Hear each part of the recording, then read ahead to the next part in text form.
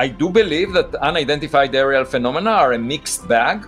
I think many of them are probably used for espionage, but by other nations.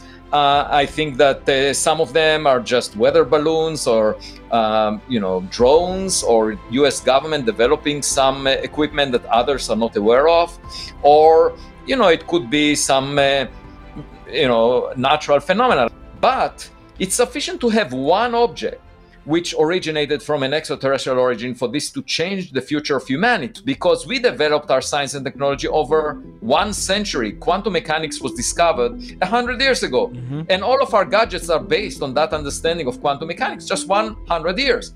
My point is, that's one part in 100 million of the age of the universe. So most stars formed 5 billion years before the sun. So most likely, they're much more advanced than we are. It doesn't matter what the answer is. I mean, if it's no, it's maybe disappointing, but that's still interesting because that means life on Earth is unique. But if it's yes, that there is life even in our own solar system, doesn't prove there are UFOs or UAPs. But it is at least a step in the direction of saying, well, it could have been. Any sufficiently advanced technology is indistinguishable from magic. Open the pod bay doors, please, Hal. We are live on All Things Internet Related with my good old friend. He's not that old, but he's a friend, and that's Avi Loeb joining us all the way from the Eastern Seaboard, Cambridge, Massachusetts, Harvard. And we have a new friend joining us today, also young and distinguished, and that's Professor Garry Nolan. Thank you guys for joining me. Garry, how are you today up north? Great, thank you. And up north, yes, up in the frigid north of Palo Alto. And Avi is jealous of that frigidity, I'm sure. Avi, how are you, sir? I'm doing great, but most of the universe is much colder than the Earth, so I feel sympathy to the rest of the universe. Oh, that is great. Well, for those of you who are new to this channel, we have conversations with the greatest luminaries in science, technology, engineering, and math. We have luminaries ranging from 14 Nobel Prize winners, 4 billionaires, and that includes Avi and Garry. So those are 2 new billionaires. We've had guests on from all over the spectrum of culture. And today we're having a very special pre-Thanksgiving episode, which is to discuss and have a gentleman's debate about the impact, the import, the knowledge, and the future of unexplained aerial phenomena. And this is an area that these 2 gentlemen have made a contribution. And I want to thank you guys in particular because, a lot of what we do when we are expressing an interest in this subject gets met with derision, with maybe attempts to humiliate, to discredit folks that are interested. I find that repugnant. But the fact is, you guys are some of the most distinguished intellects on this planet. We're very lucky to have you in this community, but you're also incredibly open-minded. So I don't expect you to reply to that, but I just want...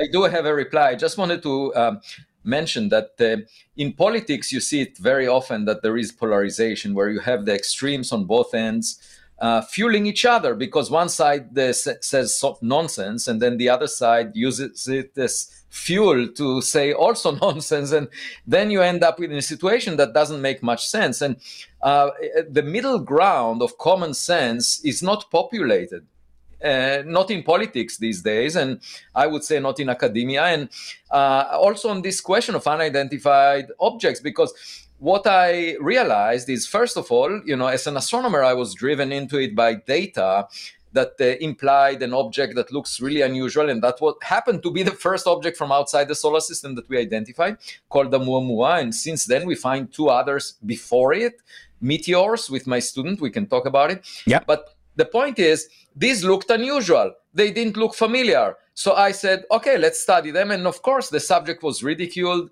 by mainstream astronomers. And then they tried to explain those things in terms of rocks that we had never seen before, objects that we had never. So to me, it didn't sound like they are trying to use familiar objects to explain them, but they appealed to unfamiliar objects that still keep them sort of relaxed, that they are natural and so forth. So they dismissed any possible association with other technological civilizations, even though we ourselves launched 5 probes to interstellar space. And, why not imagine that others did it as well, billions of years before us?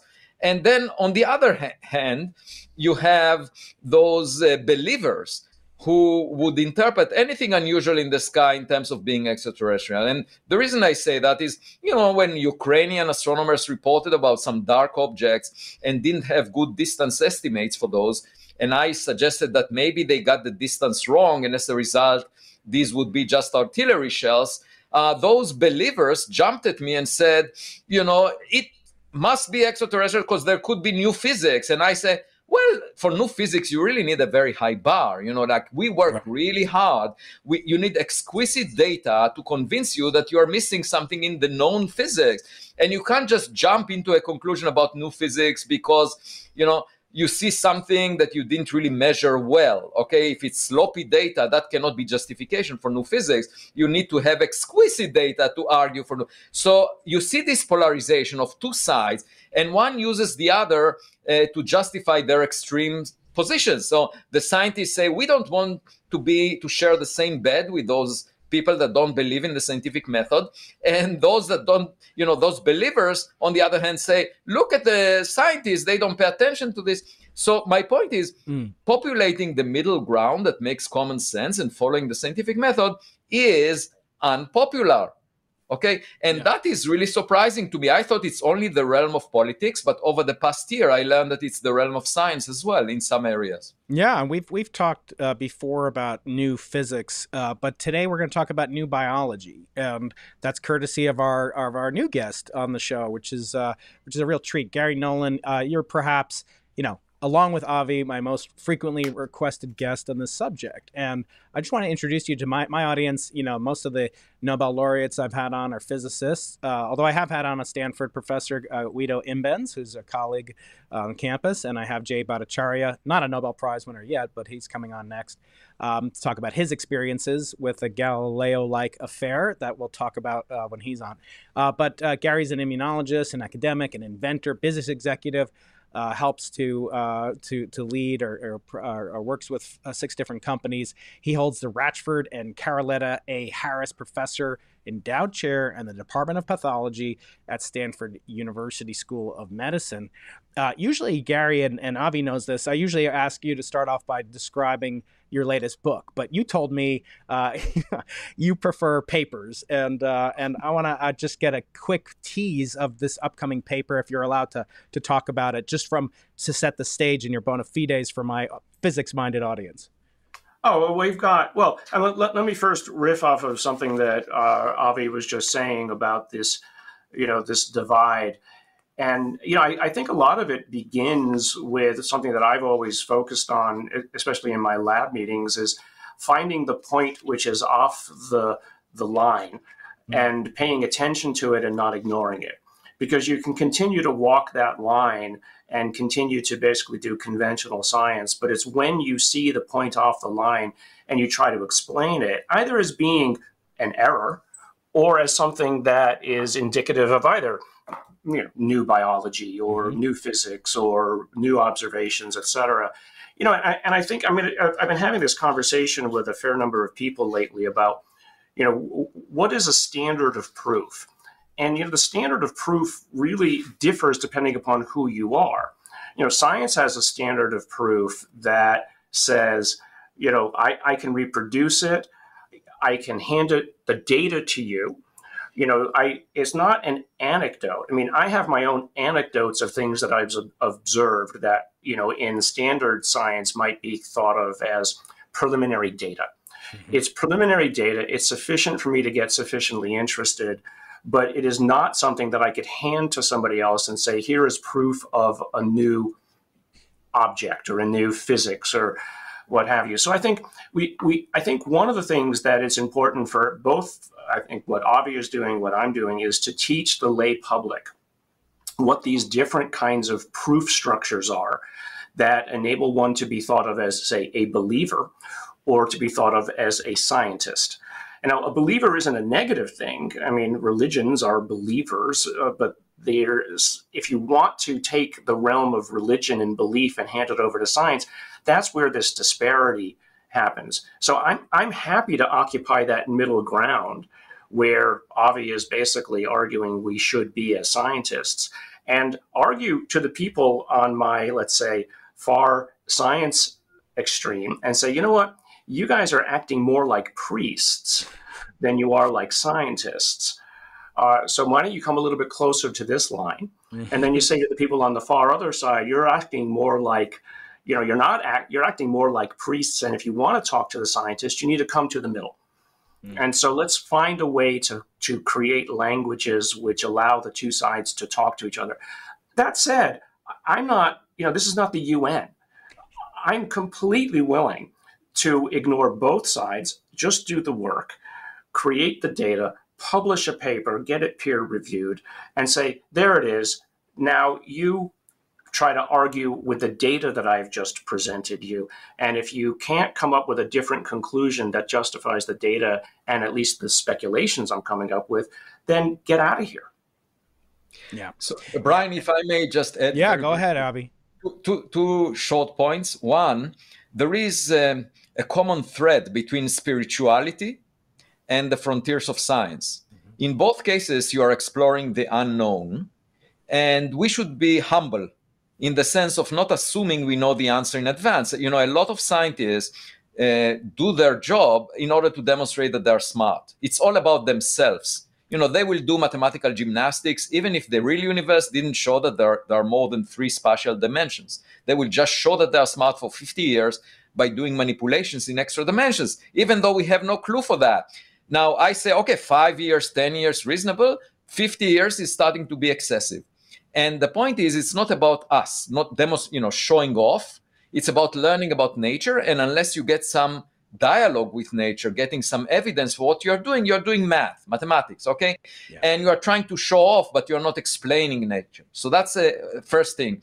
First thing is we need humility to learn from nature by experiments, to get the feedback, and respect the data, whatever it is. If it looks unusual, we should not brag that we know everything in advance, that we are experts, that we can explain everything by past knowledge. We should be open-minded to new knowledge. The second point that is really important is that science is about the signal-to-noise ratio. Yes. Okay? What does it mean? There are all the time noisy, fluctuations, things that happen by chance that do not signify anything unusual. It's just rare phenomena that happen now and then, okay? Mm-hmm. And what people fail to understand, like in a war zone, if you go to Ukraine, you increase the level of noise, okay? That's why I was reluctant to consider Ukraine, because there are lots of things flying in the sky, many of which we don't know because the US government wants it to be classified, or the Europeans want it to be classified, or the Russians want it to be classified. But there are things flying in the sky all the time. This increases the level of noise in the sense that we don't know what they are, okay? And there would be spy satellites, all kinds of things. You have to realize that given that the noise level is high, the chance of you seeing something that you don't understand is higher, okay? So it's all about how significant is the signal that you detect relative to things that happen by chance in the environment that you're looking at. And that's something that the public fails to follow, because they say, we will go to the war zone because maybe they will be there. But then you have to understand that that burden of proof is actually higher. It's higher. If you are in a noisy environment, you have to work harder to demonstrate that there is something unusual going on. And you know that very well from the cosmic microwave background, from studies of the universe. I mean, we looked for fluctuations in the cosmic microwave background relic from the Big Bang for many decades, until the signal-to-noise ratio per pixel was above 1. At that point, it was detected. And before that, it was not. So it's really all about not just the signal, but how unusual is the signal relative to some random occurrences in the environment that you're looking at. Yeah, I think that's often missed out. And one of the things that I most frequently hear about is that there's kind of a conflation of the notion that these are legitimate phenomena to study, but also that they could be representative of much more plausible, effectively much more plausible explanations. They could be, hallucinations or mass delusions. They could be military psyops. So do you guys think that a lot of the kind of dereliction or the denigration of this subject, Garry, I'm interested particular to get your take on it, because you've been incredibly courageous. And it's almost like when you talk about it, you're immediately assumed that you must cleave to one camp or the other. So I want to ask you, in keeping with what Avi said, did you come into this field? This is not your field. You're an eminent, world-renowned scientist. Did you come into this field with any preconceived notions that there were phenomena? And then, so there's been a great sacrifice that you and Avi, to some extent, have undertaken. So explain, what was your motivation? What's your origin story in this, Garry? Well, I have two origin stories, if you will. And I've been open about this. I saw an object when I was young as a paper boy, and it went right over my head. It was, unmistakable, that it was not supposed to be there. But I was, I think it was 11 or 12 years old. I don't really remember. But I didn't know what it was, but I remembered it years later. So that when the whole subject of what UFOs or whatnot might be, I could look back on that and say, well, insofar as what everybody else is claiming this to be, that was a UFO. It was clearly, to me, it looked like technology. It had lights. It was making no noise. It was 30 feet over my head. And it was, 5:30-ish in the morning. But, as I explained this to Avi at one point, it's an anecdote.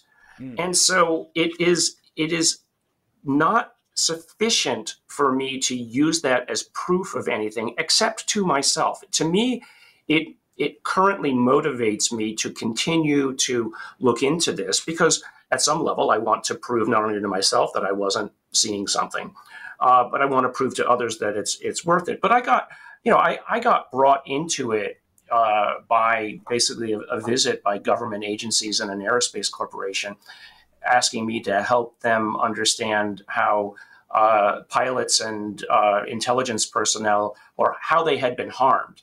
And they came to me because my lab had developed, or been involved in developing, one of the world's most advanced blood analysis instruments. And they said, okay, well, in part of a larger medical workup on these individuals, they said, would you please help us look at the blood of these individuals to look for signs of inflammatory disorders? And they showed me data.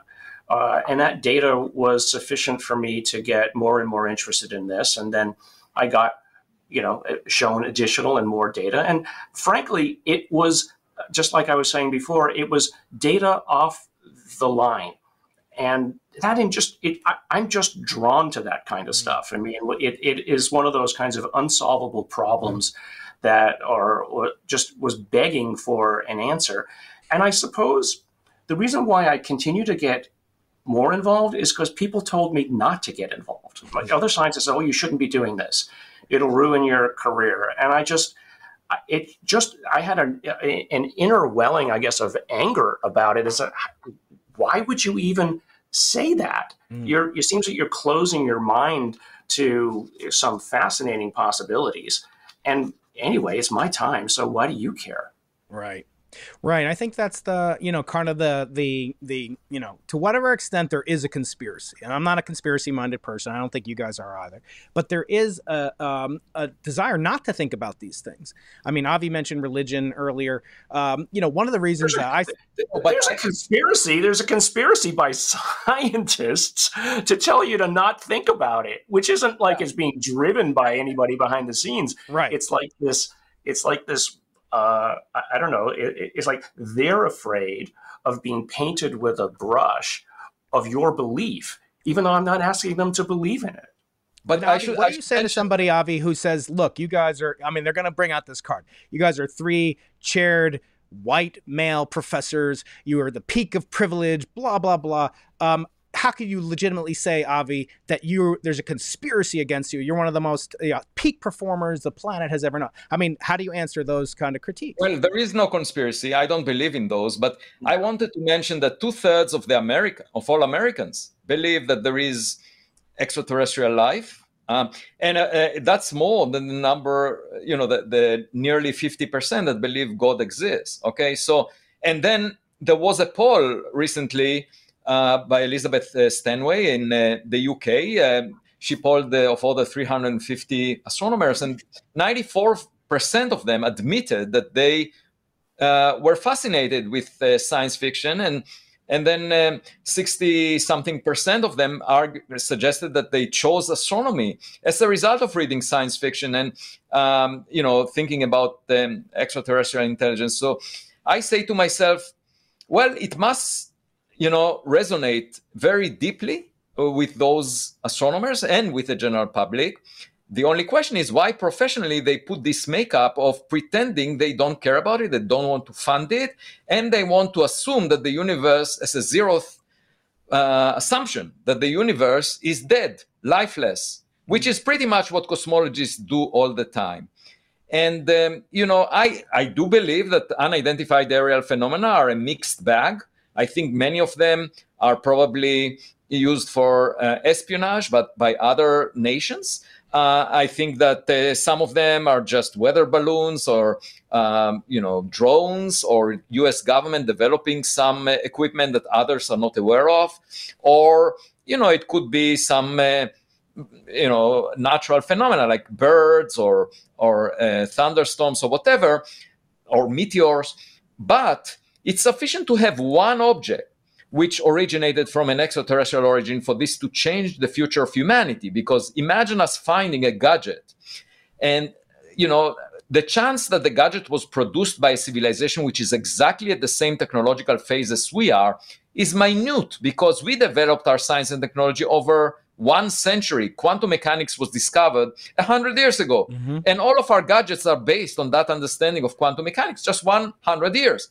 My point is, that's one part in 100 million of the age of the universe. So most stars formed 5 billion years before the sun. So most likely they're much more advanced than we are, whoever produced this gadget, and we can learn a lot. And one thing we need not to worry about, that's something that Stephen Hawking argued, that, we should be really careful, they might harm us. I don't think so.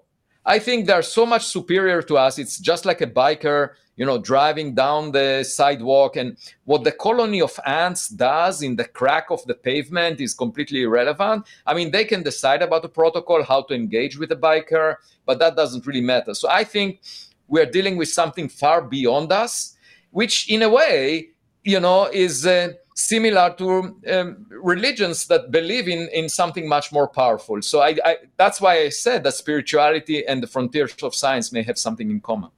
Well, let me, since you've heard my spiel a little bit, Avi, but maybe Garry hasn't, I, of the three of us, might be, I think we're all skeptical. I think that's the job of a scientist, to be skeptical, but also approach things with an open mind. And maybe the latter is not as common as the former should be. And the default reaction of a scientist, should be essentially, as Isaac Asimov said, that's odd, not like, Eureka, I have found it. But I've said to you, Avi, first of all, the appeal to popularity, right? So I was in Europe recently at Galileo's house. I mean, this is amazing. I was at Galileo's prison house in Florence, in Arcetri. And I was there, and I was thinking, with the prison bars on there, that he was imprisoned for saying something essentially that was true, and that didn't go against the prevailing religious doctrine of the day. In other words, the person who came up with the idea that the Earth was the center of the universe wasn't, Jesus Christ. It was Aristotle and Ptolemy. Now, you guys know better than the average person. Those were pagans, right? So why did the Catholic Church, Avi, did you know this, that the Catholic Church, made Aristotle, effectively baptized him 1,400 years after his birth, so that the sun could not be the center of the universe? You can understand it from a political point of view, because if you flatter the egos of people, they adapt your doctrine. So in order to attract more believers, what you would argue is that we are central to the universe. We are central actors. God is really focused on us. And then people will believe you. If you say, we are just side actors, there are much more important things happening in the universe, and we happen to be here by chance. And then people say, well, you are just depressing. Like, this doctrine is not appealing to me. I want to be at the center. Like all the alpha males want to be at the center. And guess what? If you were to tell Putin that by conquering a piece of land, he would look like an ant hugging a single grain of sand on the landscape of a huge beach, he would be really upset. But that's the truth. The universe is huge.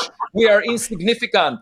We just came at the end. If you come at the end to a play and you are not at the center of the stage, guess what? The play is not about you. But people don't like that message. They want to be central and important. They want God to look over their shoulder and respond to everything they do.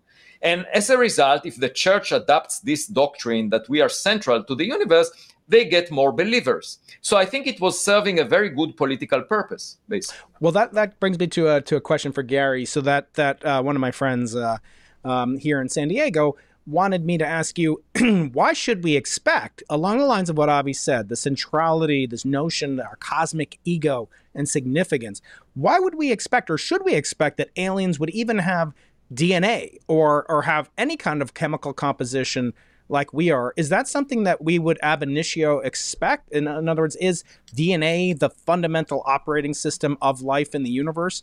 Or are we being too, anthropocentric by assuming that if there are life forms, that they must be, quote unquote, like us? Well, I think you can take that question in two directions. I mean, one, there's plenty of evidence that the raw materials for DNA are everywhere. That's pretty clear. There's two interesting papers that I'm aware of about sort of the panspermia notion.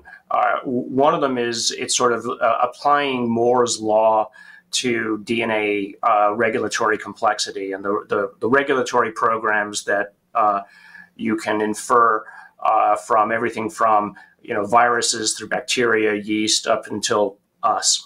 And the premise is that you can essentially show that there is a Moore's law of genetic complexity that you can draw across the timeline of life on Earth.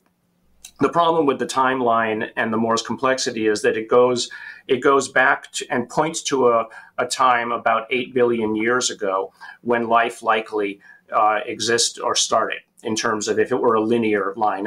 So there's two solutions to that.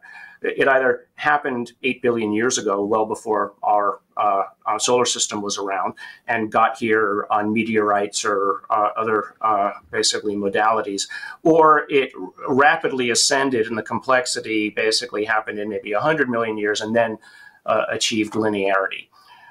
So that's one fascinating aspect, and it's an interesting published paper. People can go and argue about the math if they want. I'm not going to get into that argument. You know the authors of that, Garry, so I can put it in the text. I'll go find it for you. I haven't got it on my computer here, but no problem. I'll put it in later.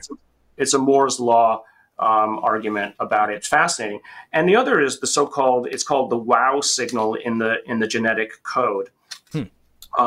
And it was by a couple of scientists from, I think it was Azerbaijan, mathematicians, looking at the genetic code structure and essentially laying out, again, a mathematical argument that the DNA code, the genetic code for determining a triplet of bases into proteins, was designed. Right. And so they said that basically that's the wow signal that we're all looking for.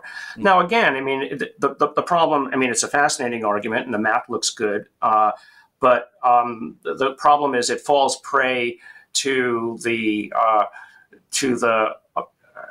attack that you can't apply simple linear mathematical approaches to evolution. It's the same thing that, the Selfish Gene of Richard Dawkins, his beautiful book, basically lays out that, just because the eye didn't ab initio evolve out of nothing, it doesn't mean that there's a God involved. But the wow signal, it really is a beautiful paper. Yeah. It's a think piece. I posted it in the it's overlaid your face right now, but I see it there. Yeah. No, it's great. And I just again, I don't think it's proof of anything. Kazakhstan, not Azerbaijan. I apologize to both nations. Don't start any wars in that part of the world, please, Gary. So it's going on. I think that those are two papers that underpin the sort of scientific notion that this panspermia effect can be at least analyzed by traditional approaches, mathematics at the least. But then the other is, I think you go back and probably Avi knows this as even better, the so-called notion of Boltzmann brains, right? Are you aware of this, Brian? The Yes. Boltzmann brain? Yeah, yes. Mm-hmm.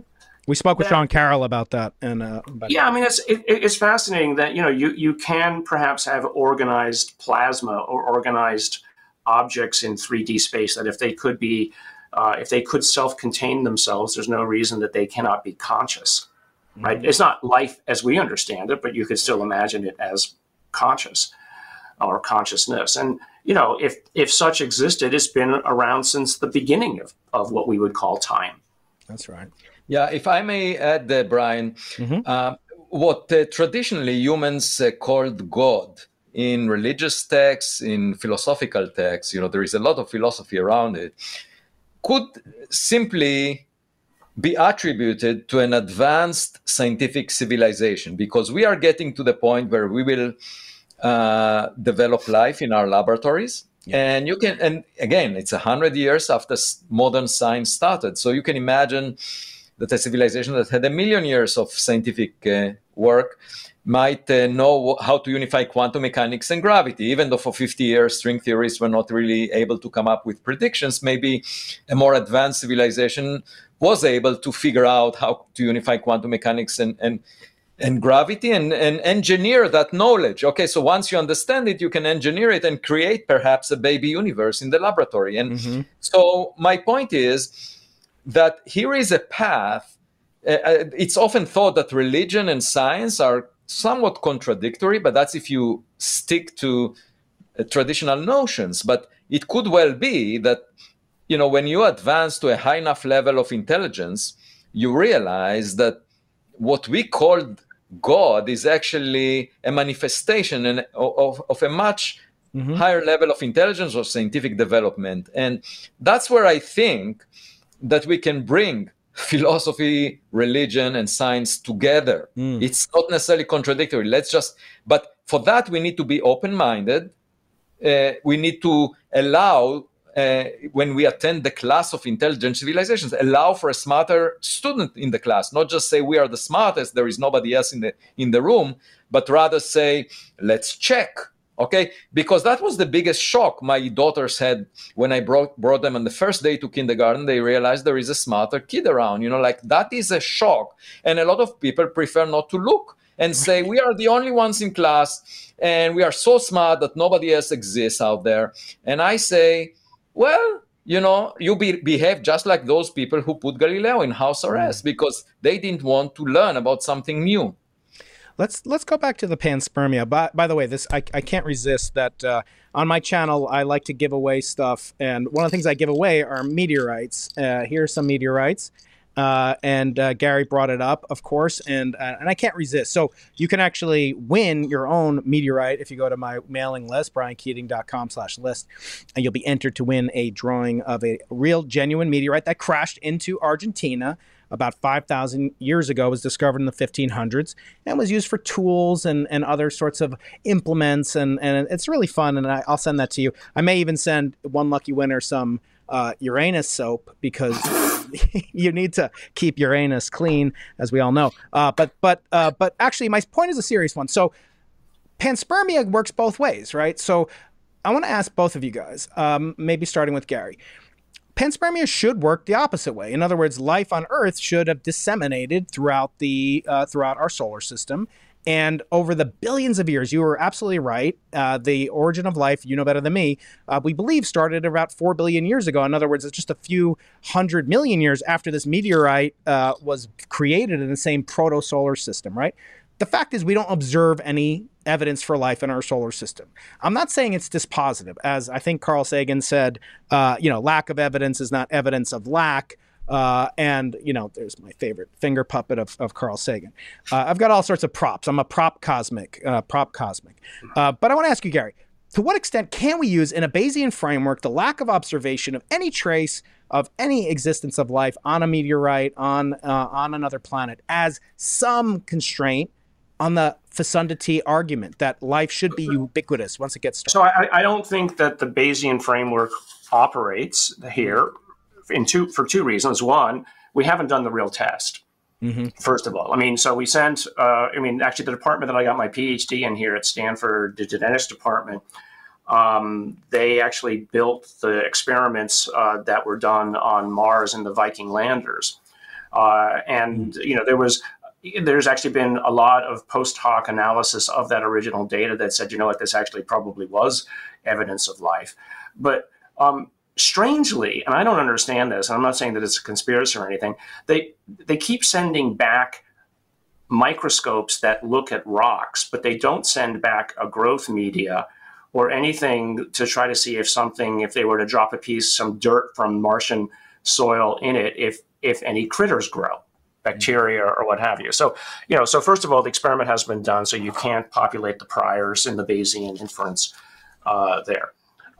Second, well, Venus, at least from the viewpoint of the kind of life that we would be looking for, is not a nice place to be if you're life.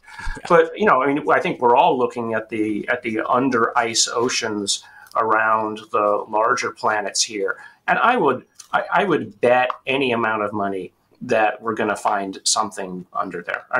All the necessary requirements for the kind of life that we think of are going to be there. Water, heat, and probably things like hydrogen sulfide or other redox-related chemicals that would be sufficient for growing, let's say, even primitive life will be there. I'm 100% sure that that's where it's going to be. Now, here is an interesting anecdote. Let me just mention that. If there was a news media back 2.5 billion years ago, they would say some good news and some bad news about life in the solar system. Because what happened was that Mars lost its atmosphere around that time, and it used to have liquid water on the surface. It's pretty obvious based on all the data we have from the Perseverance rover, most recently. So there were clearly lakes, and eventually, for some mysterious reason, Mars lost its atmosphere. It has a much lower gravity than the Earth, but there was some event that caused it to lose its atmosphere, and as a result, all liquid water on its surface, all life forms. So we might find evidence that life existed on early Mars because it was not very different from early Earth. Now, around the same time, 2.5 billion years, it could be a complete coincidence or maybe not. But the oxygen level in the atmosphere of Earth rose abruptly. We don't know why. We know what produced the oxygen, cyanobacteria, but we don't know why there was this sudden rise in the oxygen level. And that, of course, enabled all the chemistry that allowed complex life forms like ourselves to exist. Okay, without that, we wouldn't exist. There wasn't much oxygen in the first half of the life of the Earth. And both events occurred at the same time. There was bad news on Mars, good news on Earth for intelligent life or complex life, and maybe they were related. I don't know. But when we look at other planets, one thing to keep in mind is, that we have a 50% chance to conclude that life exists if there is oxygen, because there was microbial life on Earth for half of its life without much oxygen in the atmosphere. And the second is that within 1 billion years from now, the sun will boil off all the oceans on Earth. Okay, so even Earth will lose its atmosphere and the water on its surface. And that's 1 billion years from now. So that's like 20% left. We don't have much time left anyway. And all of the tricks we are doing about global climate change and so forth, it wouldn't change much when the sun will heat up the surface of the Earth. Right. Good thing we have tenure, though. Most stars like... You say good thing we have tenure? Is that what you said? That's right. But one thing to keep in mind, most stars like the sun formed 5 billion years before the sun. So right. They already went through that. Now, we didn't hear the cries for help from those civilizations that were on these habitable planets like the Earth and said, wow, we're losing our atmosphere, we're losing our oceans, we're losing everything. And they cried for help. There must have been sort of an immediate exodus. They must have sent lots of spacecraft. In fact, most of the interstellar objects, most of the interstellar crafts may have been launched at this last phase when the civilizations that were highly evolved technologically realized we're about to die. Okay, so they sent everything as much as they can. And so most of the things we find in the interstellar medium may be relics from that desperation, but we couldn't hear them because we were not around. And, these radio signals passed by the Earth when microbes were around. We were not there to hear them. And we will go through that in a billion years if we will survive all the other catastrophes. But my point is, that's something to keep in mind. When we look for SETI radio signals, they cannot come from a star that evolved into the red giant phase. Like most of the sun-like stars went through that, and therefore just forget about it. Well, I guess, my point in bringing this up is that, you either have two different conjectures. One is that the day after we discover unequivocal evidence for the existence of life outside of the Earth, that will transform everything. And I sometimes feel like that stands in direct contradistinction to the fact pattern that we've already seen. And that's the following. In 1996, late 1996, early 1997, President Bill Clinton stood on the White House lawn and announced the discovery of meteorites, not unlike this, in Antarctica, where I've been twice. And I've spent about a month of my life there. And it's a barren place. It's a frozen, dead continent, just like the ice planet Hoth. I love the people there, but I wouldn't want to live there, right? Now, that was never falsified. In fact, in order to get a NASA press conference on the White House lawn, it had to be peer-reviewed, right, Avi? And that peer review process took place, and it's never been anti-peer reviewed. It's never been retracted formally. And my question to you guys is, why? So wait, what was the result? They discovered these meteorites from the Allen Lands Hill meteorite fall. It was actually discovered, and it was believed to either contain microbial life. Oh, yes. Okay, this one. Yeah, right. And you could see it in the movie Contact. There's a scene where President Clinton is talking and Jodie Foster's on, and that's really real. It's not CGI. He actually did that, and they used the actual NASA press conference. So my point is that we already, in the general public, has already been through this. They don't know it's been retracted. I mean, I meet people all the time that don't know my Bicep 2 paper was, the conclusions were retracted, and Avi knows that story very well because he was there. But I want to ask you guys a question, Garry. If the general public really hasn't gotten up in arms about this discovery, which in their minds is still valid, it's still a actual scientific discovery. What makes us think that if you come up with proof or Avi comes up with some discovery, that anything will be different 20 years from now? Well, I said this before. I think if it doesn't affect kitchen table issues or doesn't challenge somebody's religion or their status in the world, they probably will just ignore it until it, I think, ekes out and leaks out into the general scientific framework, so that it becomes, as of many things, it now is an accepted fact. And 2 years ago, it wasn't. So, I mean, I'm perfectly fine with the public not agreeing with the conclusions or any conclusions at any point in time. I'm only interested in convincing a sufficient cadre of scientists that something is worth studying, so that continued research can be done on it. I mean, I often say I was raised Catholic but brought up Jewish by two fantastic scientist mentors when I was a graduate student here at Stanford, Leonard and Leonore Herzenberg. And Lee Herzenberg, the wife, was always when I asked a certain question, says, Garry, you're asking a question that is yes or no.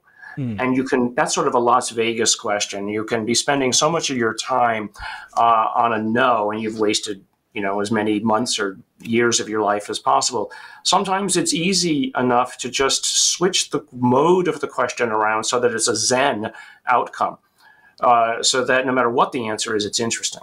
Mm-hmm. And so I think that this is one of those kinds of questions, this whole subject matter. It doesn't matter what the answer is. I mean, if it's no, it's maybe disappointing, but that's still interesting because that means life on Earth is unique. But if it's yes, that there is life even in our own solar system, doesn't prove there are UFOs or UAPs. Right. But it is at least a step in the direction of saying, well, it could have been.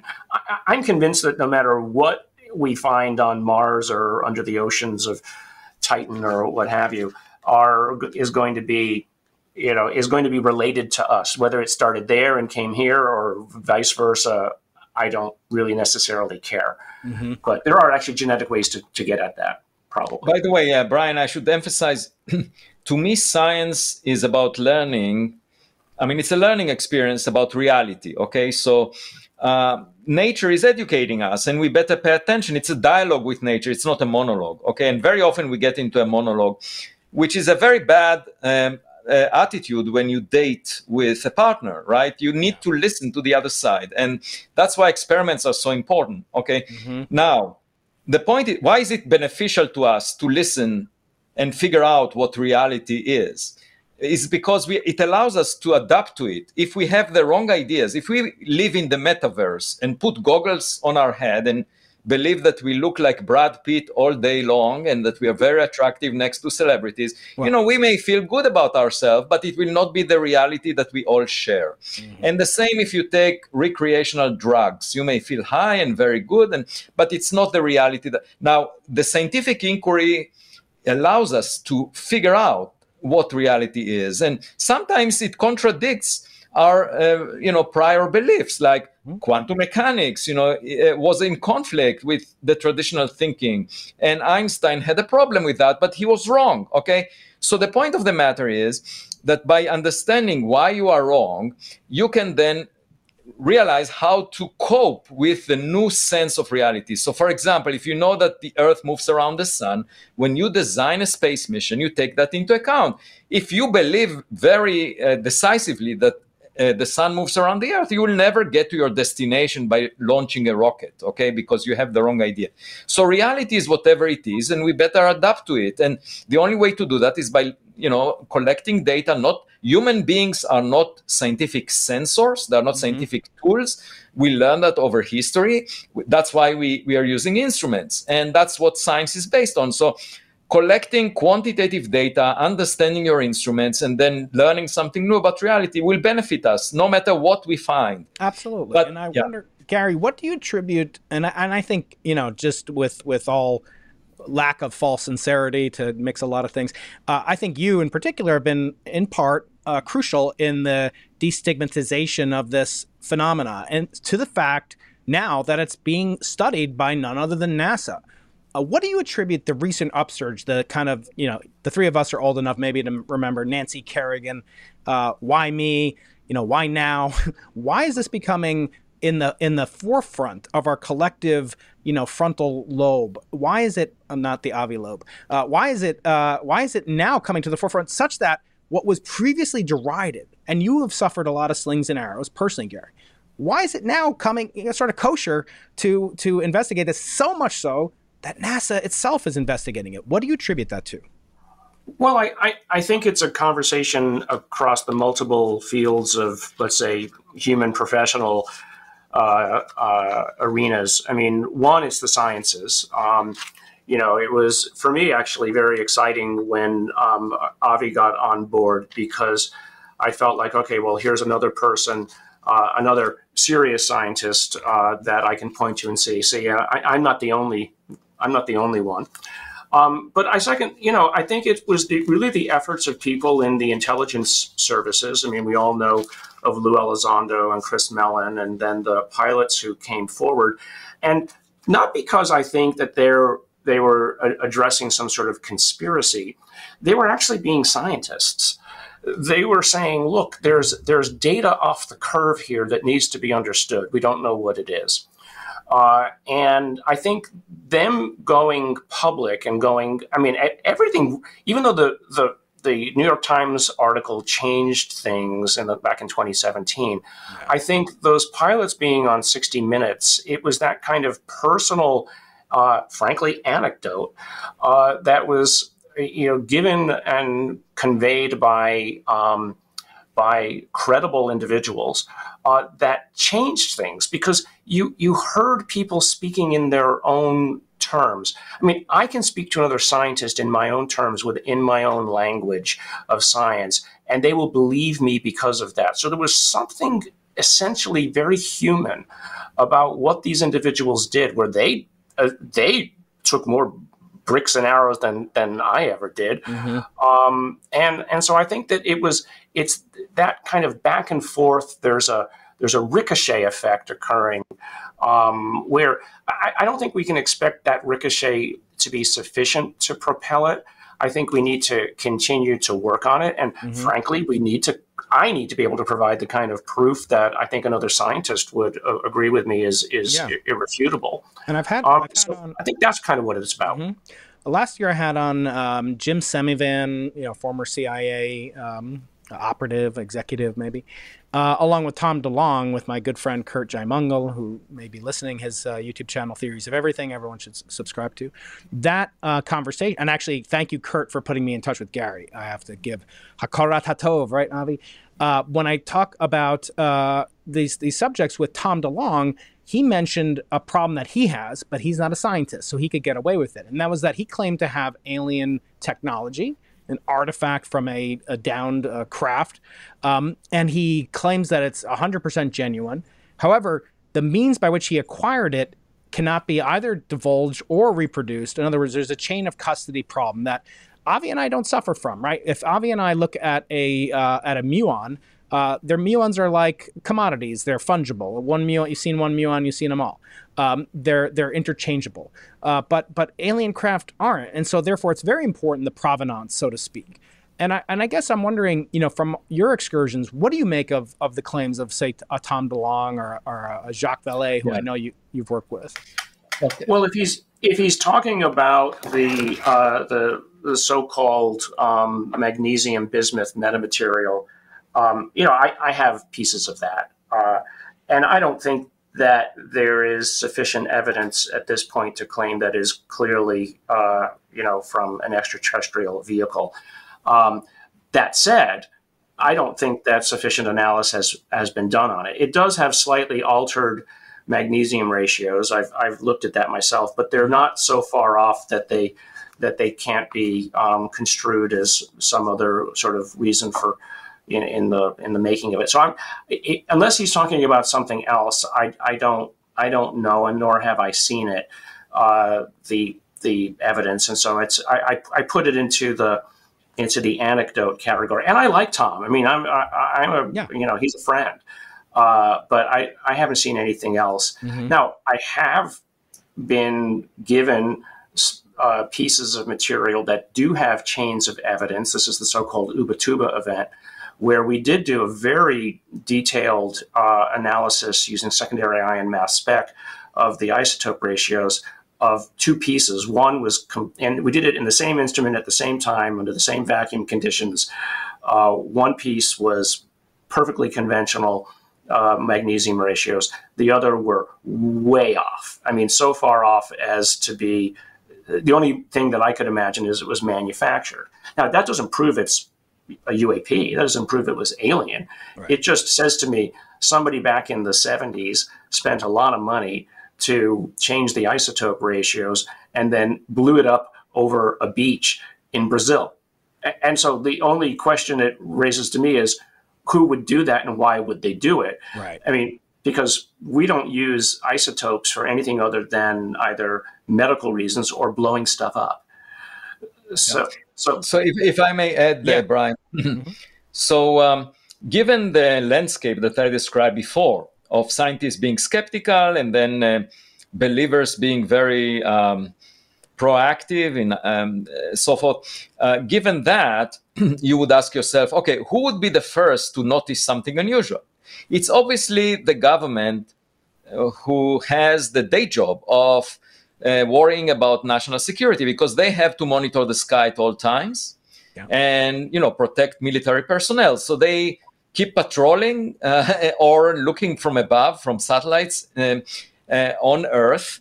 And if there is anything unusual, they would be the first to notice it, because the astronomers build telescopes that focus on a small region of the sky, look at very distant sources, and if something flies above their telescope, they dismiss it. And even if they see an object from interstellar space that looks unusual, they would say, oh, it's a rock of a type that we've never seen before. So you can see by the way, an anecdote. A colleague of mine wrote a review paper in Annual Reviews of Astronomy and Astrophysics about Oumuamua, the first reported interstellar object.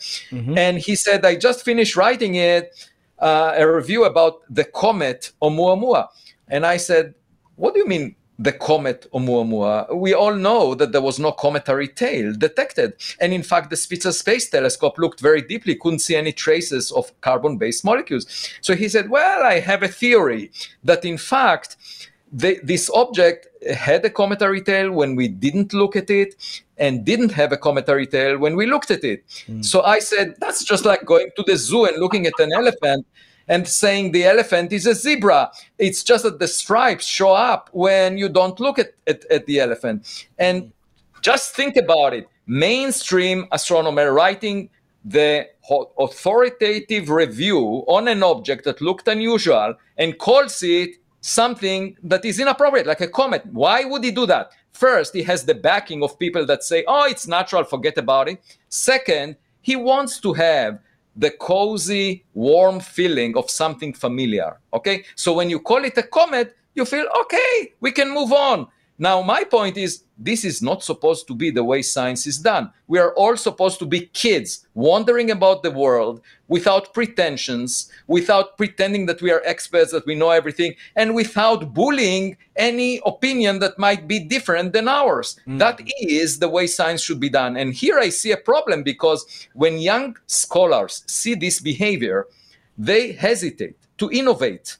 And then science is not progressing at the same rate as it should. Yeah. It should be blue sky research. We should encourage young people to be creative, to deviate from dogmas. And, it's just very depressing to me to see this behavior. And he's young, by the way. So he wants to show as if he size up because he's looking for a job. But this should not be the climate that we live in. I agree. I've often said, there was a guy in the 1850s who had these incredible ideas that there was an ether, and the space of the vacuum was actually not a vacuum. There were little gears and whirlpools and vortices. And thank God for James Clerk Maxwell that Twitter didn't exist back then, because he would have been ridiculed and humiliated, and we would have thrown the electromagnetic laws that are associated with his name 160 years later out with the bathwater. But I think you're wrong, Avi, because I think scientists are like children. I mean, we don't play well with others. We're very jealous. We like attention, and we don't like to share our toys, right? So I want to ask Garry, when we see things like this, and Avi, please, you too, and I just want to remind everybody, we're talking about Avi Loeb, Garry Nolan, some of the most eminent scientists who happen to have turned at great personal risk. And I want to say this with respect. I don't have the courage that you guys do. I kind of do this because I believe that we as scientists have a moral obligation to share the data, to share the discoveries in a way that our tax-paying public who pay our freaking salaries, I don't care, you guys are at private institutions, I'm at a public institution, but you guys are supported by the public at a very deep level as well. I just want to put that out there. I feel it's my moral obligation to share. But I don't have the courage to go out on a limb, to go on Tucker Carlson like Garry, to go on the various outlets that you've gone on as well, Avi, because I'm worried. I'm worried about the obviously there's career risk, et cetera, but there's also kind of a intellectual capture that occurs when you believe something to be true that no one else maybe agrees with you, or very few of your colleagues agree with you. It's a very lonely place. And I'm just saying, in all honesty, not many scientists have that courage. Not many people have that courage. Courage is the rarest of all human emotions, in my opinion. So I just want to express that. But I do want to say, along the lines of data, I've heard people say, and when Avi was on with Eric Weinstein, we heard things like, the data is ours. It belongs to the public. I don't know if I necessarily disagree that the data belongs to the public. But don't we have an obligation as scientists, Garry, to interpret the data are very complex. Someone who's watching this channel may be a layperson, very bright, brilliant. I mean, the smartest audience in the universe watches this channel. But do they have the tools to assess at the level that you do, because of your access, because of the privilege that you have to be a scientist? Can an average layperson really understand what it is that maybe you might be claiming? Or is it your job to explain it in a way that they could? Well, does it belong yeah, I to mean, them, basically? This is kind of literally a riff on what Avi just said. I don't think of, frankly, what we're doing as courageous. I'm just doing what I thought science was teaching me to do, right? And that's really what Avi was saying, is that, that if science is about following rules that somebody else wrote on stone tablets, then science is done, right? And so I've spent my whole career doing things that people told me shouldn't or couldn't be done. Like when I was starting companies back in the early 90s or mid 90s, I was told, you're going to, destroy your career. You shouldn't do it. Now everybody does it, right? And people who used to come to me and tell me I'm ruining my career come and ask me how to start a company. So that's fine. So I don't consider it courageous. I'm just doing what I think we're supposed to be doing. Okay. That's the first part of it. And sorry, what was the second part of your question? That, when we see data, for example, I'll hear it said yes. that, the Right. Hubble Deep Field is data, right? It belongs to the public. NASA made the Hubble Deep Field, James Webb Telescope. But it's a pretty picture at one level, right, Avi? It doesn't really have spectroscopic image. So what level do you have to have as a responsibility, Avi, to distill it in a way that the general tax-paying audience who pays our salaries at some level should understand? Yeah, so that's the rationale for the Galileo project, where we say we don't need to wait for the government to declassify data. We'll just collect data that we will open to the public so that everyone can see it. And we're funded by donations, and therefore we owe nothing. I mean, there is no level of secrecy. The other thing I wanted to mention, very often, funding is not done from the private sector, but from committees that allocate federal funds to researchers. And these committees argue we shouldn't take risks because otherwise we will waste taxpayers' money. Well, guess what? If you were to ask the taxpayers, what do they care about more? The nature of dark matter being, let's say, the lightest supersymmetric particle, or whether we are alone or in our class of intelligent civilizations in the Milky Way galaxy? They would say the latter. And if you don't want to waste taxpayers' money, you should put it all in the direction the taxpayers want it to be spent. And that poll was never made. So instead, what you have is the mainstream deciding on its own what they believe is risky. And as a result, they suppress innovation in other directions. And I say, this subject is different. It's not just that I'm deviating from the beaten path in trying to pursue it.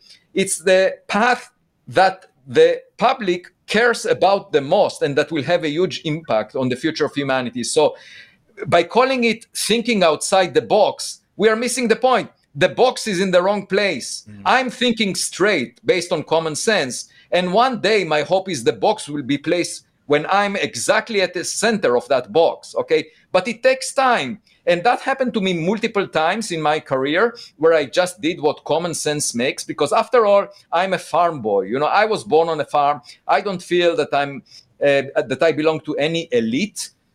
Even though I was chair of the astronomy department at Harvard for 9 years, I feel like the common person. I think straight. I think with my common sense. I try to reflect what the public cares about.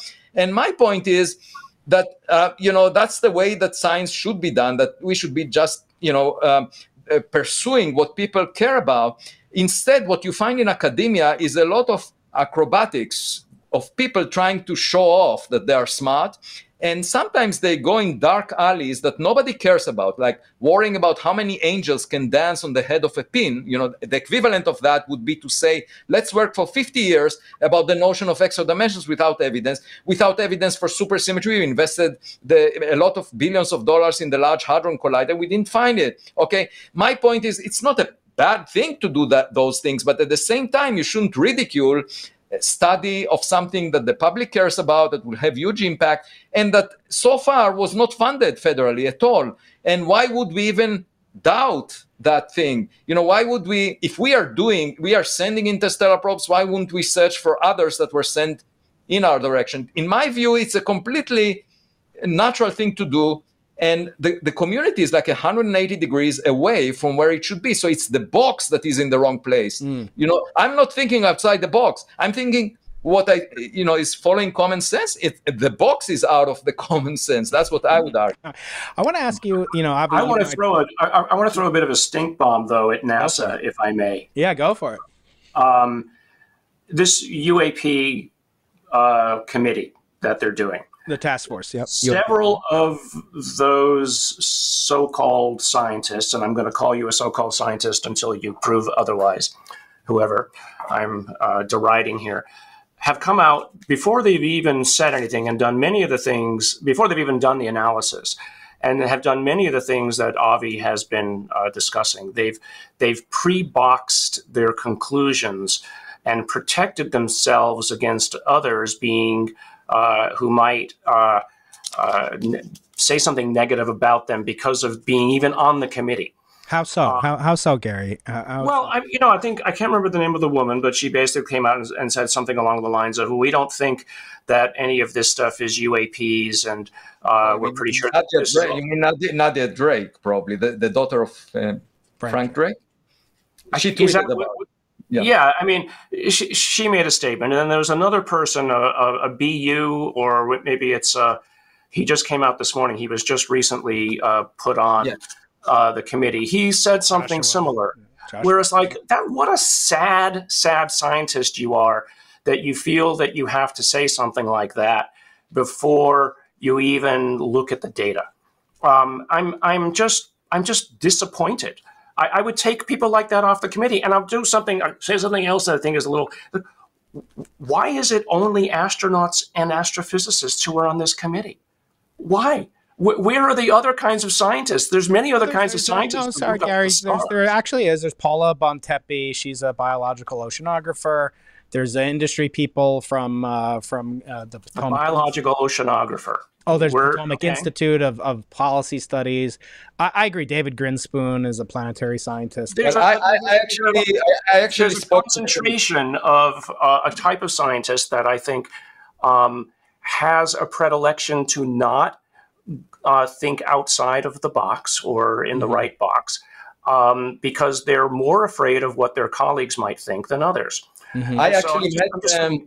I question the constituency of the individuals who are on that committee. But accepting that, let's ask the meta question, Garry. Is this a good thing? Is it in principle? I mean, we shouldn't prejudge their conclusions, just as you are. No, I'm happy. I'll be delighted if they prove me wrong. Okay, Avi. By the way, I met with the committee and had a very good conversation with them.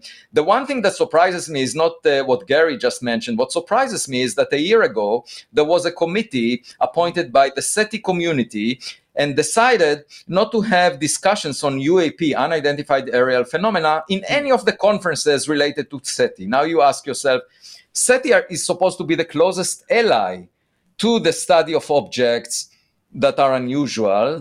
Okay, why would they reject any discussion and dismiss it up front, not allowing any discussion in their conferences? And the only way I can understand that is they want to distance themselves from those studies because they want to show the rest of the community that in fact they are in the middle. They are actually mediators and they are more sane than another group in their mind. And as a result, they deserve funding. And I find that apologetic tone to be completely inappropriate. We should search for radio signals. Fine. We didn't find any in 70 years, just like waiting for a phone call. But we should also search our mailbox for any packages that arrived. And that's a completely different method. And I don't see a contradiction. And I don't see why one is supposed to be considered as less valuable or as less worth pursuing, especially when the government comes out and sees things they don't understand. So let's just figure it out. And why should the SETI community be the one to resist studies of UAP? So I find that really strange, I must tell you, because it shows how the dynamics of academia is controlled by societal forces, not by logical thinking. Do you think that they are under constraints? Let's say they discover something potentially transformative, or definitive proof that aliens don't exist, whatever that means. Okay. No. Are they under constraints? Because they are not going to. I've spoken with David Spergel, who happens to be a personal friend of mine, and he's not going to come on the. He said he'd come on the podcast, but he has this thing called the U.S. Congress to testify in front of first. Okay, so that'll come down the line. Shelley Wright's my upstairs neighbor at UC San Diego. So they are sworn, to do a good job and come out with these results. Now, on one hand, we have talked about the fallibility or the implicit bias that we have as human beings to confirm or refute hypotheses that agree or disagree with our preconceived notions. Now, I've heard a lot of and there is a substantial amount of aviation and space, related people that are on this, including people from the FAA. I have heard a lot of things from pilots over the past couple of years, and I happen to be a pilot with instrument ratings and all sorts of goodies that fly little tiny planes around Southern California. Not far from, by the way, where some of these Tic Tacs and stuff were observed. But I want to get your impression, first of all, Avi, and then Garry. For the claims of Commander David Fravor, you can't comment on their bravery. They're far braver and they've done things that I'll never do. And I never criticize them, personally. But we're very skeptical of eyewitness evidence in a courtroom. Why are we so, willing to believe in the pro-UFO, UAP as alien craft? Why is it so readily accepted that the testimony of an eyewitness who is mostly trained to look at his instruments and fly in his instruments or her instruments, why do we take that with outsized credulity? Avi first, and then Garry, I'd like to get your impression of that. I don't think it should be regarded as scientific evidence. Now, let me first comment on why I think you see the behavior of members of the committee or others in SETI and so forth. There was a congressman who expressed anti-gay statements publicly when he was in Congress. Okay, and once he retired a couple of years ago, he confessed that he is gay. Okay, and what does it show you about human psychology? That very often people are really intrigued by something and they pretend to be something else. Okay, so because of what they see around them. And I think a lot of that is happening in the context of UAP. Those that object to it the most are the ones that are actually very intrigued by them. And by the way, in religion, very often, if you want to convert someone to a religion, those that, you target those that object the most because they care about it, and then you realize you can convince them. So anyway, just putting that aside, with respect to Fravor and all these testimonies, they are intriguing, they're fascinating, and of course we want to believe that there is something else out there because it's fascinating, it's intriguing, it will change everything. But from a scientific point of view, I'll give you two scenarios that could explain what the Nimitz report was about. One is there was a swarm of objects, okay? So they saw an object at one point and then a short time later it was behind them. Now they say it moved so fast, that nothing can do that, but in fact it was two different objects that came in and out of view, and it was not the same object. So unless you have scientific evidence, you are dealing with, you can read the serial number of the object and tell that it's the same object. It may not be the same object. It could also not be a physical object, like if you have a laser pointed at and creating a blob of hot gas that appears in your infrared images and appears in your radio images. It may not be a real object. So we don't know. Maybe there was some new equipment the government was testing and not telling those who saw it. The point is that this is intriguing enough for me or the Galileo project to build a suite of instruments that we will employ and bring to those locations and monitor the sky, take a video of the sky in the infrared, the optical, the radio, and try to figure it out if it comes back again. And we will, of course, let everyone know, and it will not be eyewitnesses. So the point of the matter is, this is good enough to trigger scientific inquiry. It's not good enough as scientific evidence. I agree. I call it, like I said before, it's preliminary data. I could be working at my bench, or when I used to work at the bench, and I can see something in the data that to me is pretty clear evidence, but I know that there's a standard of proof that's required to hand to others. And so, if we could get all of the necessary data from the Fravor and the other individuals, maybe that could be, constituted as actual proof. But I think in a nod to the true skeptics, I don't mean the the pseudo skeptics and the pathological skeptics. It's like, yeah, we haven't done our job yet. Or the job isn't, we don't have the necessary access to do the job. So I think what the Galileo project is doing and is exactly what needs to be done is just, let's take it into our own hands and do it. And if the government wants to participate and have us help, that's a great thing. I mean, one other thing that I think is kind of exciting, though, about this notion of, let's say, preliminary evidence or whatever, if some civilization has made it past the inflection point of self-immolation that we are, seem to be on the precipice of ourselves, I see that as a positive thing. I look at, these supposed events that people see and these objects, even if they're not real, as a horizon to which we can aspire, right? If something can do this, or if we force our minds to think, well, can we do something like that? That to me is a fantastic way to excite the younger generation to come up with new ideas and new technologies, even if everything that is going on around UAPs ends up being to be a complete and utter illusion. Mm.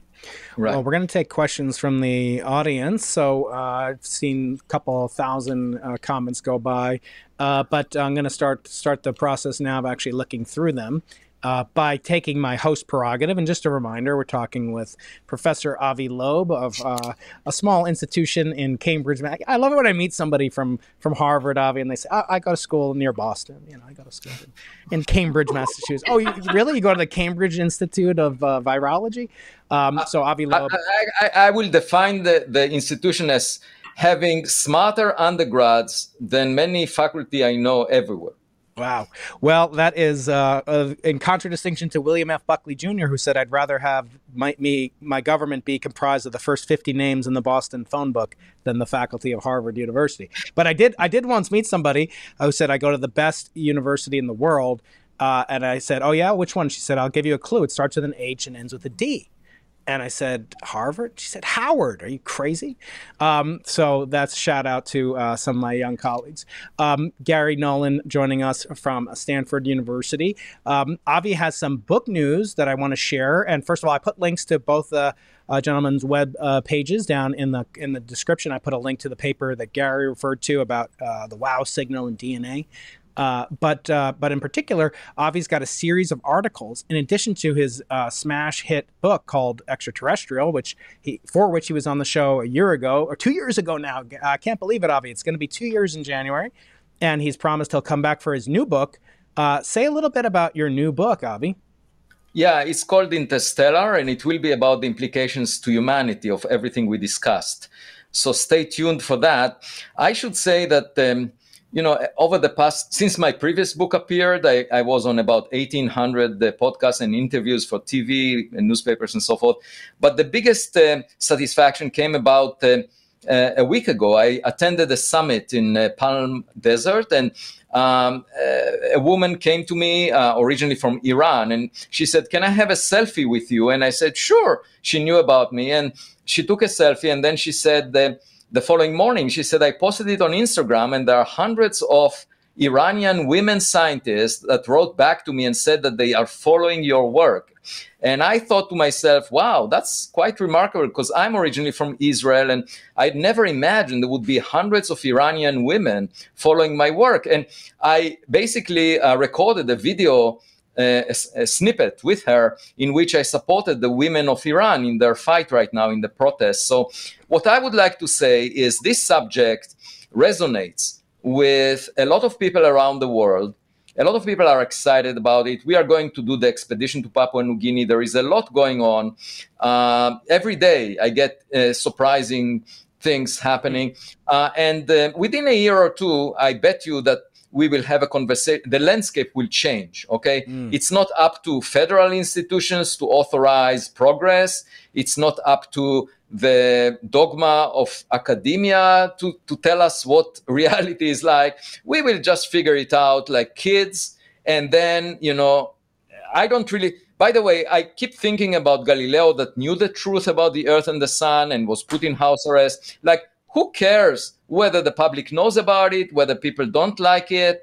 That's completely irrelevant. If you know what reality is like, one way or the other, the news will break out, okay? Because that's the reality. You can hide the virus, you can avoid people knowing about it, but the virus, if it's there, people will get sick, so that the reality is whatever it is, irrespective of what humans try to do to hide it. And I like to look at the pimples of reality. I don't want any makeup. You see, the people around me try to put makeup on reality so it looks better, so that we are the only intelligent, civilization out there. We feel better about ourselves this way. I want to realize if there is a smarter kid, we want to learn from the smartest kid in our class. That's what we should aim at, because it will give us inspiration. So we want to find who is smarter, out there. One reason I search for intelligence in space is because I don't often find it when I open the newspaper. Right. And Garry, Avi, I can't resist you quoting your top aphorism from last appearance when you were on with Eric Weinstein. I'll put a link to it. What did you say about the sky and being classified, Avi? Well, the sky is not classified, and that's why we should look at it. And I think we should think of ourselves as students of nature. Let nature educate us, rather than having a monologue in which we say what nature is supposed to be. And part of nature, I grew up on a farm, and to me, nature is the entire universe. Okay, and there is much. So we are focused most of the time on the two-dimensional surface of this rock that we were born on, the Earth. But it's just a tiny rock in a huge space, and just let's be more modest and look up. That's all I'm asking. Let's look up. Let's check our mailbox. Like, why are we so close-minded? That is really. And Fermi asked 70 years ago, "Where is everybody?" That's so self-centered. Like, to stay at home and say, I don't see my neighbors, what is going on here? Well, you didn't look through the windows. You didn't use a telescope back in 1950. So how can you claim where is everybody? Well, hopefully we'll get a lot of good packages in the mail this Black Friday with books by Avi in them. So first question from the audience for Garry comes from one of my listeners who's asking, are you related to Christopher? And then in all seriousness, Red Panda Koala asks, any updates on the Havana syndrome? And have you noticed any patterns in experiences held by people that you've encountered? So, Havana syndrome upgraded. The Havana syndrome relationship work for me basically was, when we had 100 individuals that were, some of the data, medical data was taken to me. We had back around 2014, 2015 already figured out that there were, we had called it at the time interference syndrome. We didn't know that it was basically some sort of was related to the issues going on at the U.S. Embassy in Havana. Those cases that I was involved with Havana have been handed over to the U.S. government. They're not I would say, and it's a good thing, they're not my problem anymore. Mm-hmm. Science is about classification, and once we could classify them as some kind of, frankly, attack on our diplomatic corps or individuals, those individuals were then taken out of my hands. Not in a negative sense, just that I could hand them over because they were I could classify them as something other than, let's say, UAP. They weren't interesting to me anymore because they were understandable. But what was left on the table, and I think this is what the individual is asking about, are the individuals who were harmed in some way or had damage, who claimed some kind of UAP interaction. Again, it's for me, the story of the UAP intervention is less interesting to me than is the damage that happened to them and how they came about to be damaged and what was let's say, the technology that caused the damage. And so I've said this before, I try to stay away from the anecdotal aspect of the story because I can't verify that.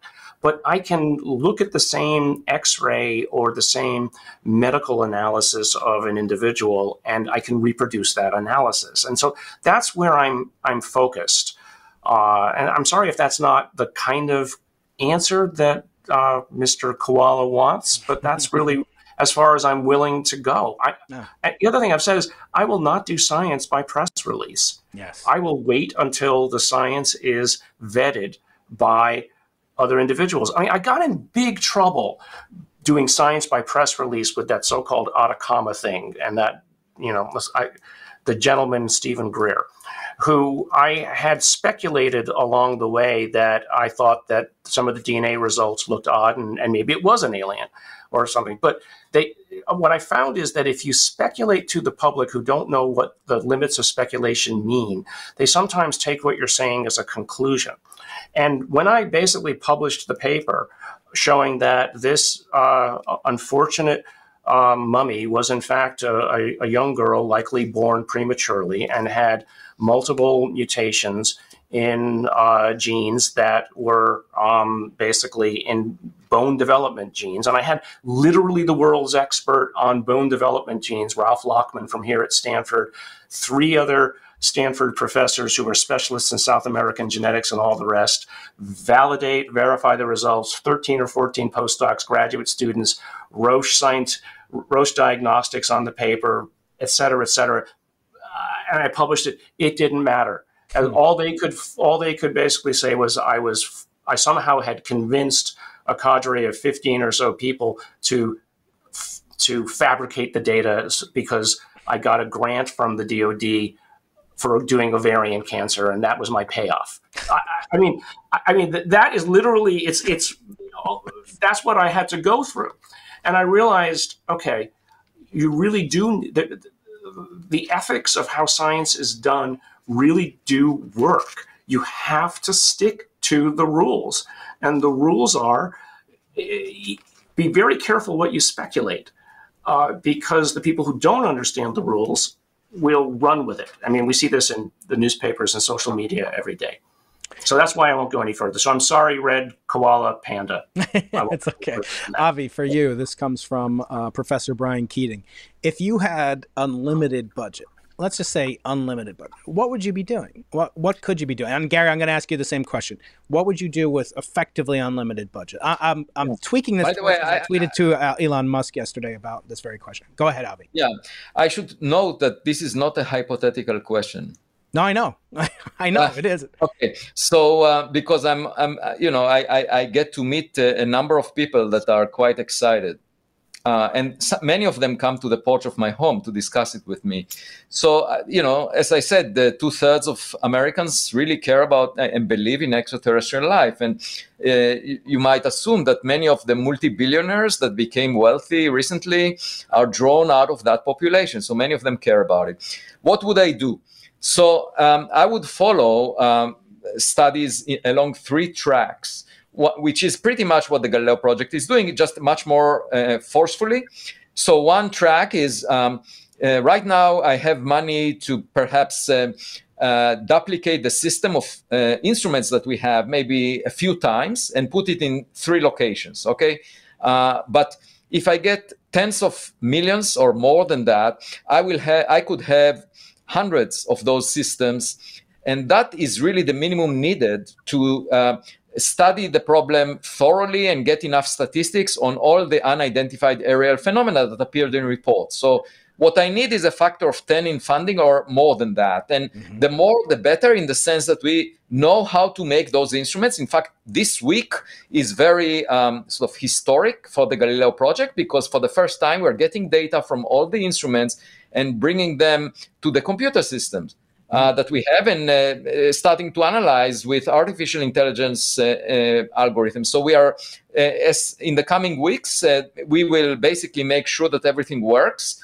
And then within a month or so, we can start planning where to put additional copies of that suite of instruments. And what I'm limited by is the funding. So if I get enough funding, let's say tens of millions to 100 million, that would allow me to get to the bottom of this question: what are unidentified aerial phenomena? I can promise that, and we can demonstrate that we know what we are doing with the current system. We just need more copies of it. So that's one track. The second one is going after the fragments of interstellar meteors. So we are going to Papua New Guinea to scoop the ocean floor. That's one interstellar meteor from 2014, the first interstellar object in the solar system, tougher than iron, tougher than all the other space rocks known. And therefore, it's possibly of some artificial alloy composition. So we want to find out by collecting the fragments. And we are fully funded for that. That's a $1.5 million. But there is another interstellar meteor that we identified, and we would like to go after that as well. So that's at the level of a few $1 million. We can go after interstellar meteors. Okay, so we have the tens of millions or 100 million for the UAP, and at the level of millions for the expeditions. Then the big ticket item is really space missions. So objects that do not collide with Earth, like Oumuamua was, we could come close to them and take a close-up photograph. And such a mission is actually $1 billion in cost. So we are thinking about proposing to space agencies like NASA or others. But at first, we are designing the mission, the parameters of such a mission, and we will have a dating app, the Vera Rubin Observatory in Chile, that will start operations next year. And it serves as a dating app because we will see more objects like Oumuamua, and we will swipe to the left for most of them, but some of them would look intriguing, and we would like to approach them as they come towards us and perhaps take a close-up photograph. And that's the most expensive. So if I had unlimited budget, I will have those space missions that meet unusual interstellar objects, just like Oumuamua, and take a close-up photograph, maybe even land on them, so that they can tell whether it's a hydrogen iceberg, a nitrogen iceberg, a dust bunny, in which case you will pass through it. These are the suggestions by the advertising billboard, right? Yeah, or they have some screws and bolts, and we can land. And I would love to press a button if it's there. Well, actually, so Joe is asking a question. Joe Westcott is asking. He'd love to help out. He's got a lot of money because he donated $20 to the super chat. So I'm expecting he's also a billionaire. So now I've had on 5 billionaires on the podcast. How can an ordinary STEM professional participate in the Galileo project? Okay, so we have two, on the Galileo website, there are two items. One is how to contribute, if someone wants to contribute funds, how to support us. And the second is volunteering to be part of the research team. And there is a different tab for that. And you just fill a form, and we will look at your credentials and make a decision. Or you can contact me. You can just email me. Okay. And we'll have links. We have links to your website on the comment section down below. Garry, if you had unlimited funds, say Phil Knight decides to make another $400 million donation to that fair university to let the winds of freedom blow on this research, what would you do with unlimited budget? It's really kind of a surreptitious question, actually. Well, as some people know, I've been interested in these claimed materials that have been either left behind or dropped from these UAPs. I mean, there's an interesting pattern where an object is seen and it drops something, often a molten metal. In fact, I published a peer-reviewed paper on exactly this on a well-credentialed event. We didn't find anything unusual, but there, in terms of the constituency, because it was a molten metal. But how does a molten metal end up in the middle of a field where everybody saw a glowing, blinking object, just a few hours before? In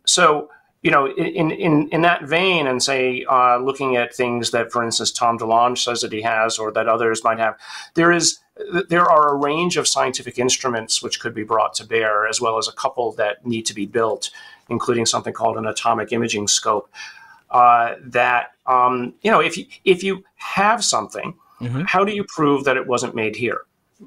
Yeah. Well, you need to know that it was made of things, for instance, that humans don't normally make. That's hard to say because we can pretty much put any set of elements in a vat, mix them together, and they'll be there. But it's how they're put together. And if it isn't an obvious technology, nuts and bolts, as Avi just alluded to, then how do you understand, or how do you prove that it is from elsewhere? But secondly, let's say that you do have something which is verifiably not human, and it is millions of years ahead of us in some manner, or developed by a technology or a civilization farther ahead.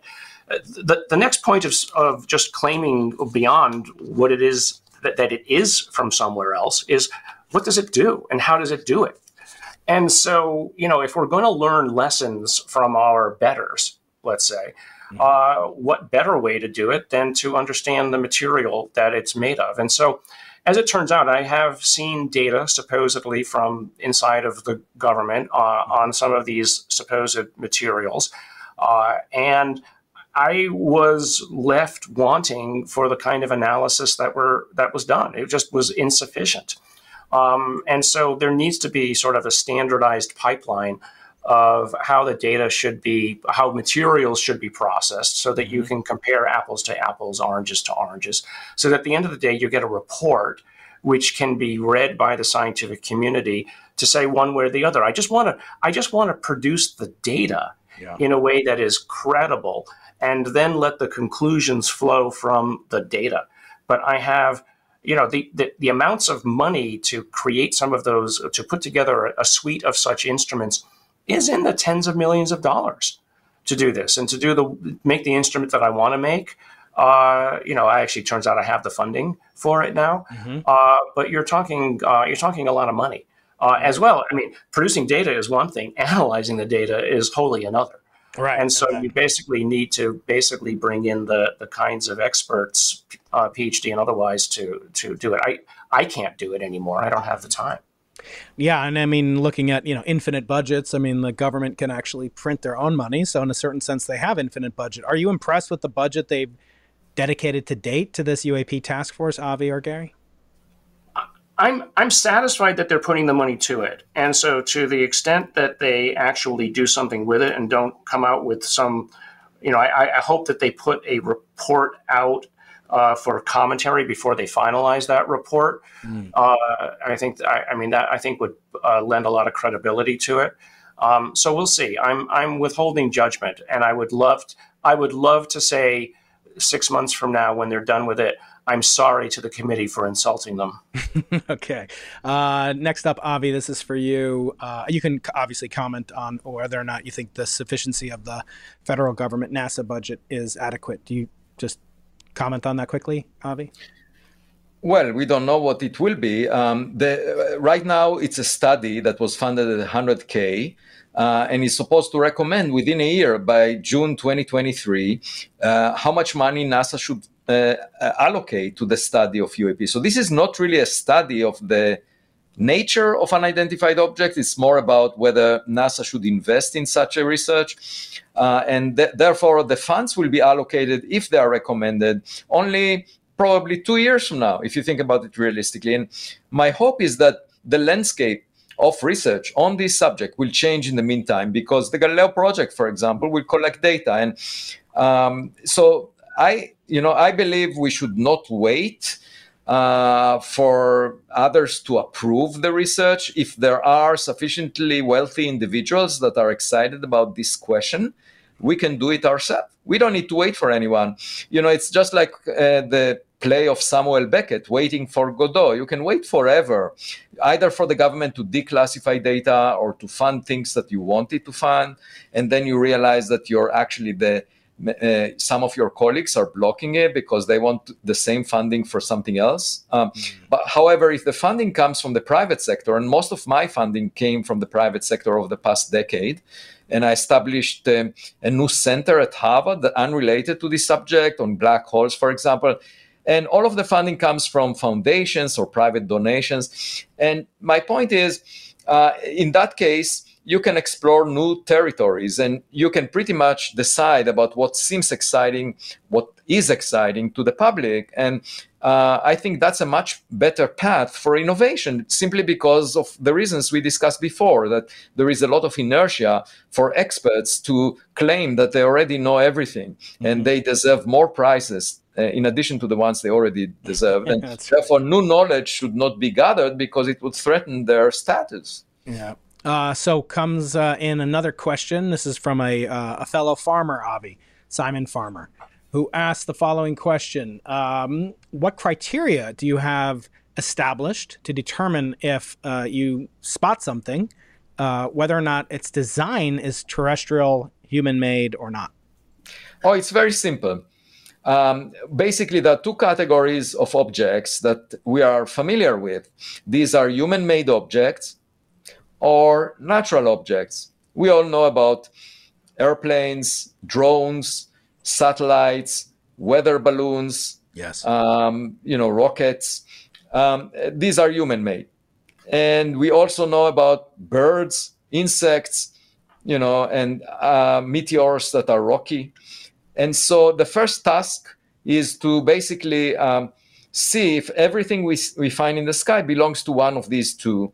And if we see an object behaving in ways that are not explainable as human-made technology, because we don't have that capacity. We pretty much know the limitations of existing, either from espionage or from what we develop. All of countries around the world are not head and shoulder above the US, so we pretty much know our limits. And if we see something behaving technologically far better than what we can produce, then we know that it's not us.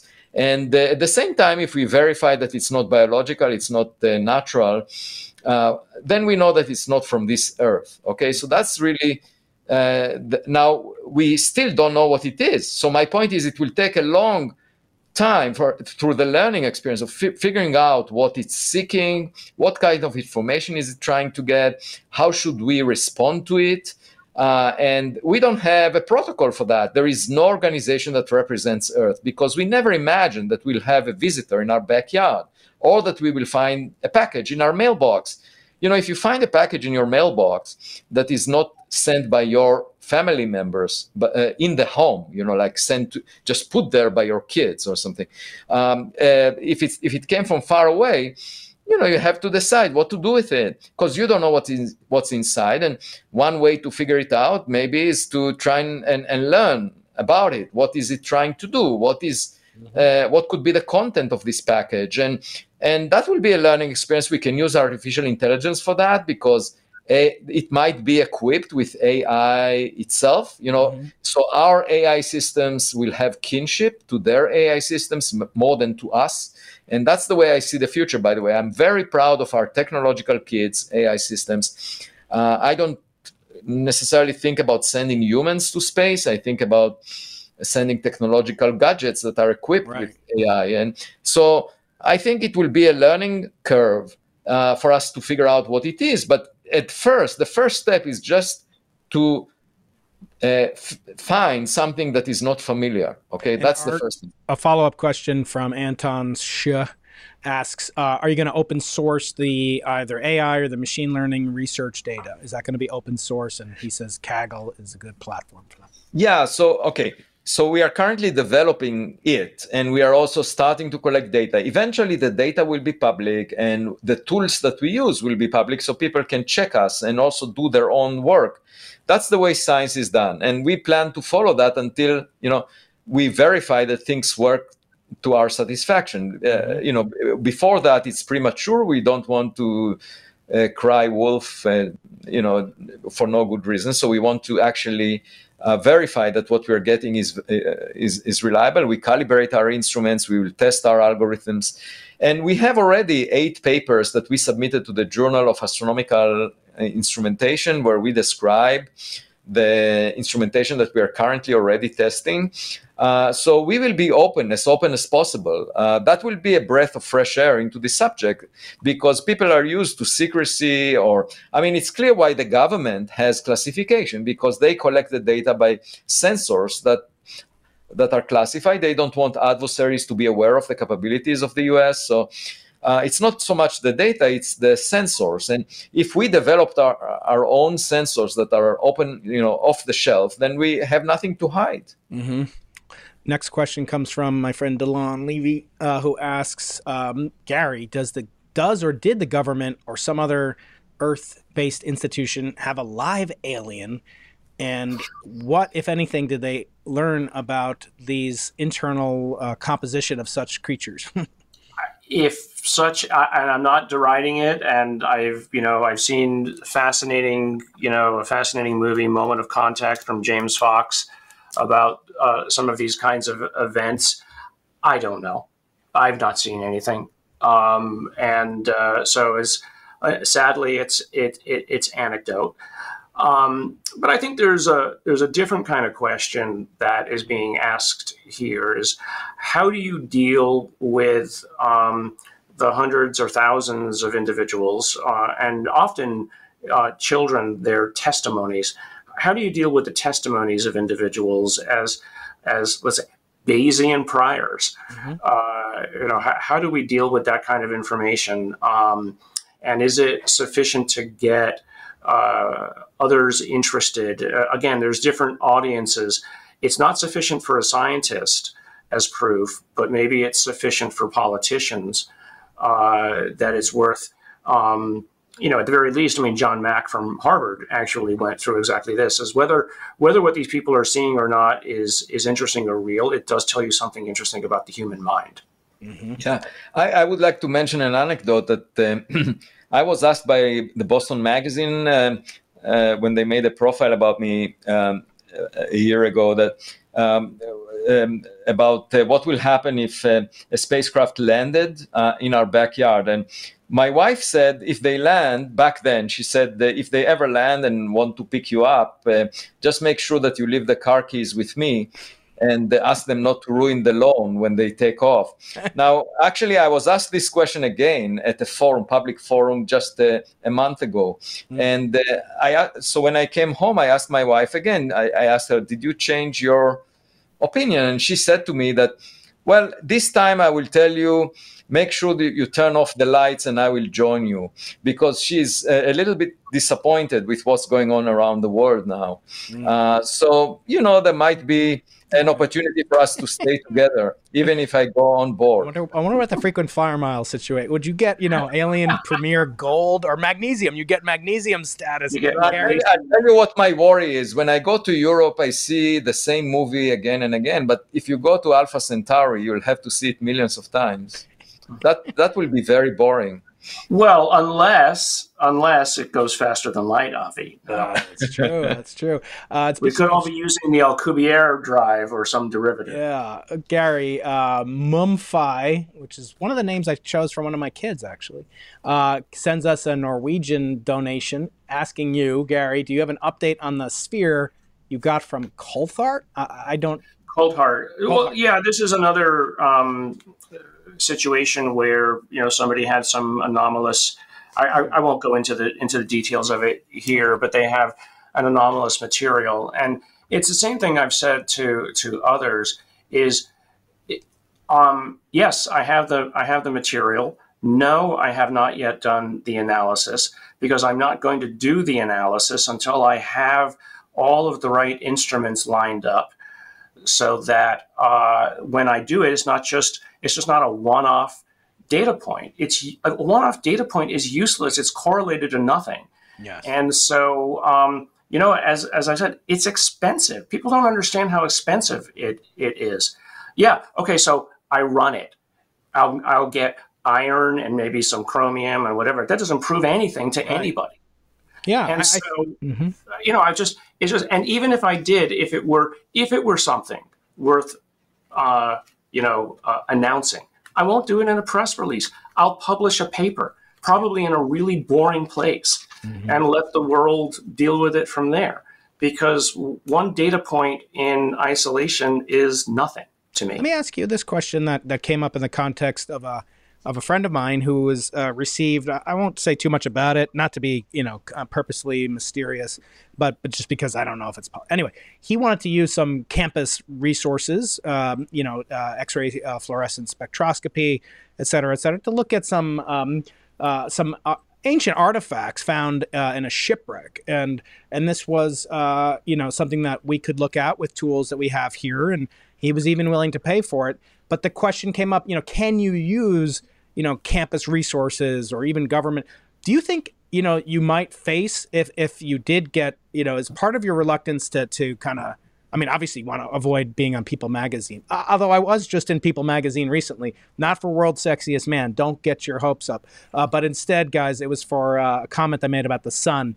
But anyway, Garry, do you worry? By the way, speaking about that, I don't know if I mentioned to you, but one day someone pointed out to me a tweet of a husband who said his wife got. She said she has a crush on a scientist named Avi Loeb, who she thinks is sexier than Anthony Fauci. Ooh. And I mentioned it immediately to my wife. Is that a good thing? And her response was, Fauci is a low bar. You guys sound like you should be on the Borscht circuit. I know. Well, that's we Avi and Brian, we do go on tour. But Garry, would you face opposition for using, do you have to be totally privately funded? No, not at all. First of all, I mean, I won't use NIH funds to do things for, that aren't validated, but I have an endowed chair. Yes. That it basically generates a few $100,000 a year that I can use for anything. I happen to be on very good terms with the family that originally donated the money that generates those endowed funds for me every year. They're perfectly fine with me doing it, and Stanford is perfectly fine with me doing it because at the higher levels, at least here. They understand that inquiry like this is laudable, and if they ever dared to try to stop me, I would find ways to embarrass them. Ominous. That's good to know, and I don't want to get on your bad side, Garry. And if you are related to Christopher Nolan, that could even be more impressive. Okay, we're going to ask some existential questions of Garry. I've asked these to Avi, but actually, it's time for an update, Avi. It was 2 years ago you were on the first time on this podcast. So I'll take a couple more questions from the audience. There's still time in the closing minutes. Just a reminder, you're talking to Professors Avi Loeb, good friend of the show, 4-time guest, 5-time now, on the Into the Impossible podcast. I have links to his previous episodes, along with all the content I've had. I've had on skeptics. Garry, you should know I've had on Michael Shermer. I've had on Mick West. These are people... I don't know if you want to comment on them, but they are decidedly not on the UFO as alien technology front. Well, you know that Michael Shermer is also a member of the Galileo Project, and I brought people from both sides because I think evidence will eventually... So it's sort of like a litmus test. If everyone is united in the interpretation of the data, I know that we're not missing something. So I said so Michael said at some point, if you find evidence that is conclusive, I will be glad to write an article about it in my magazine, Skeptic. Mm-hmm. And I told him, that's not enough. I want you to change the name of the magazine from Skeptic to Believer. To Believer. Wow. Now you can play the Pope, Avi. We can really mix up some Catholic and Judaism. Okay. So just a reminder, we're talking Avi Loeb of Harvard and Garry Nolan of Stanford University. And I'm Brian Keating, your humble host of the Into the Impossible podcast, where we've had on dozens of conversations on this most fascinating subject. And we have another one coming up with Jacques Vallée, another introductee to me by none other than Kurt Jaimungal, who's lurking in the chat room and has been so kind to introduce me to Garry. And I want to thank him for that. So Jacques will come on. I'm trying to get Eric Weinstein on with Jacques. So let me know. Give a thumbs up if you'd like to see that pairing before the end of the year. Okay. And Garry, maybe we'll have you and Eric Weinstein. That would be fun. I know he's interested to talk to you. Eric's a friend. Yeah, that would be great. And he's also, been palling around with people like Lou Elizondo lately. So I want to get an update for him. Okay. And just a quick reminder, if you do want some interstellar meteorites, you can sign up for my mailing list, briankeating.com/list, and you may win some extraterrestrial, maybe interstellar. I don't know. I can't be sure. But maybe we're all interstellar. What's that? We're all interstellar. That's right. Okay, so Garry, you have not been on this podcast, but I love to ask the deepest questions of life because scientists, you know what they say about scientists. How do you know a scientist is outgoing, Garry? Because he looks at your shoes when he talks to you. But we have this trope that we're these inhuman, androidal, kind of thinking robots. And sometimes we deserve it, right? We're on some kind of a spectrum. I'm so far on the spectrum, I'm off the spectrum. But I do like to humanize my guests, and I'm not implying that you're not human in any way. But I ask these questions, and you haven't really seen them, I don't think. But they really kind of relate to the most important things of life, the kind of meaning questions of life. And I want to start with something that I asked Avi about when he was back on the show. And it's something in Hebrew called a zava'ah. It's an ethical will, not a material will. And it has to do with what you want to leave the planet with in terms of your wisdom, your learning, your knowledge, not your material goods, which, well, I don't know where those will go. But what wisdom would you most want to communicate to all of humanity and your ideological heirs once you spring forth this mortal coil, as the bard said? Well, I mean, these are in some ways trite, but give more than you take, and you know less than you think you do, and listen more to others. That the observations will teach you more than anything you think you understand. I mean, that's to me what I was always brought up as: give more than you take. Mm-hmm. And frankly, if you can, take nothing. Beautiful. And leave no trace, right? No backpacking. Avi, did you want to comment? Yeah, so I actually met with a class of undergrads at Harvard a couple of weeks ago, and my advice to them was drawn from the metaphor of walking on the beach. You often see some seashells that maintain, unique colors and structure, and these are the youngest, those that were swept ashore very recently, but those that over time were rubbing against each other as a result of being dragged by ocean waves, they eventually lose their unique colors and become, break up into indistinguishable grains of sand. Okay, so my message to the young people is don't rub against each other on social media too often, because then you will lose your unique colors. And I want people to maintain it. And, when I was a young kid, I grew up on a farm, and that taught me that the independent thought is most important in life, because very often humans are swayed by wishful thinking. That's very common. And if you want to find your truth, you should not seek it in others. You should look for it yourself and keep your unique colors. Don't surrender to how many likes you have on Twitter. And besides, Twitter may go away. So. Well, yeah. I mean, if Elon keeps up with his pace of innovation, although I'm trying to get him, to spend a tenth of what he bought Twitter for on some transformational physics projects. So something's happened to your sound. What about now? Can you hear me now? Yeah, there it goes. Okay, yeah. Good. So the next question has to do with, and by speaking of Twitter, you can follow Garry at Garry P. Nolan on Twitter, and Avi is his time is too precious, so he's not on Twitter, but the Galileo Project has a Twitter account. It is Galileo Project 1 on Twitter, and hopefully it will have a blue check mark if they can come up with the $8 from one of Avi's billionaire buddies. Okay, next question for you guys. The namesake of this podcast dates to the man whose center we have at UCSD, the Arthur C. Clarke Center for Human Imagination. And I am the associate director of that fine, august institution. And of course, we open the audio podcast, which you can subscribe to as well, with Sir Arthur's actual reading of the following statement. Any sufficiently advanced technology is indistinguishable from magic.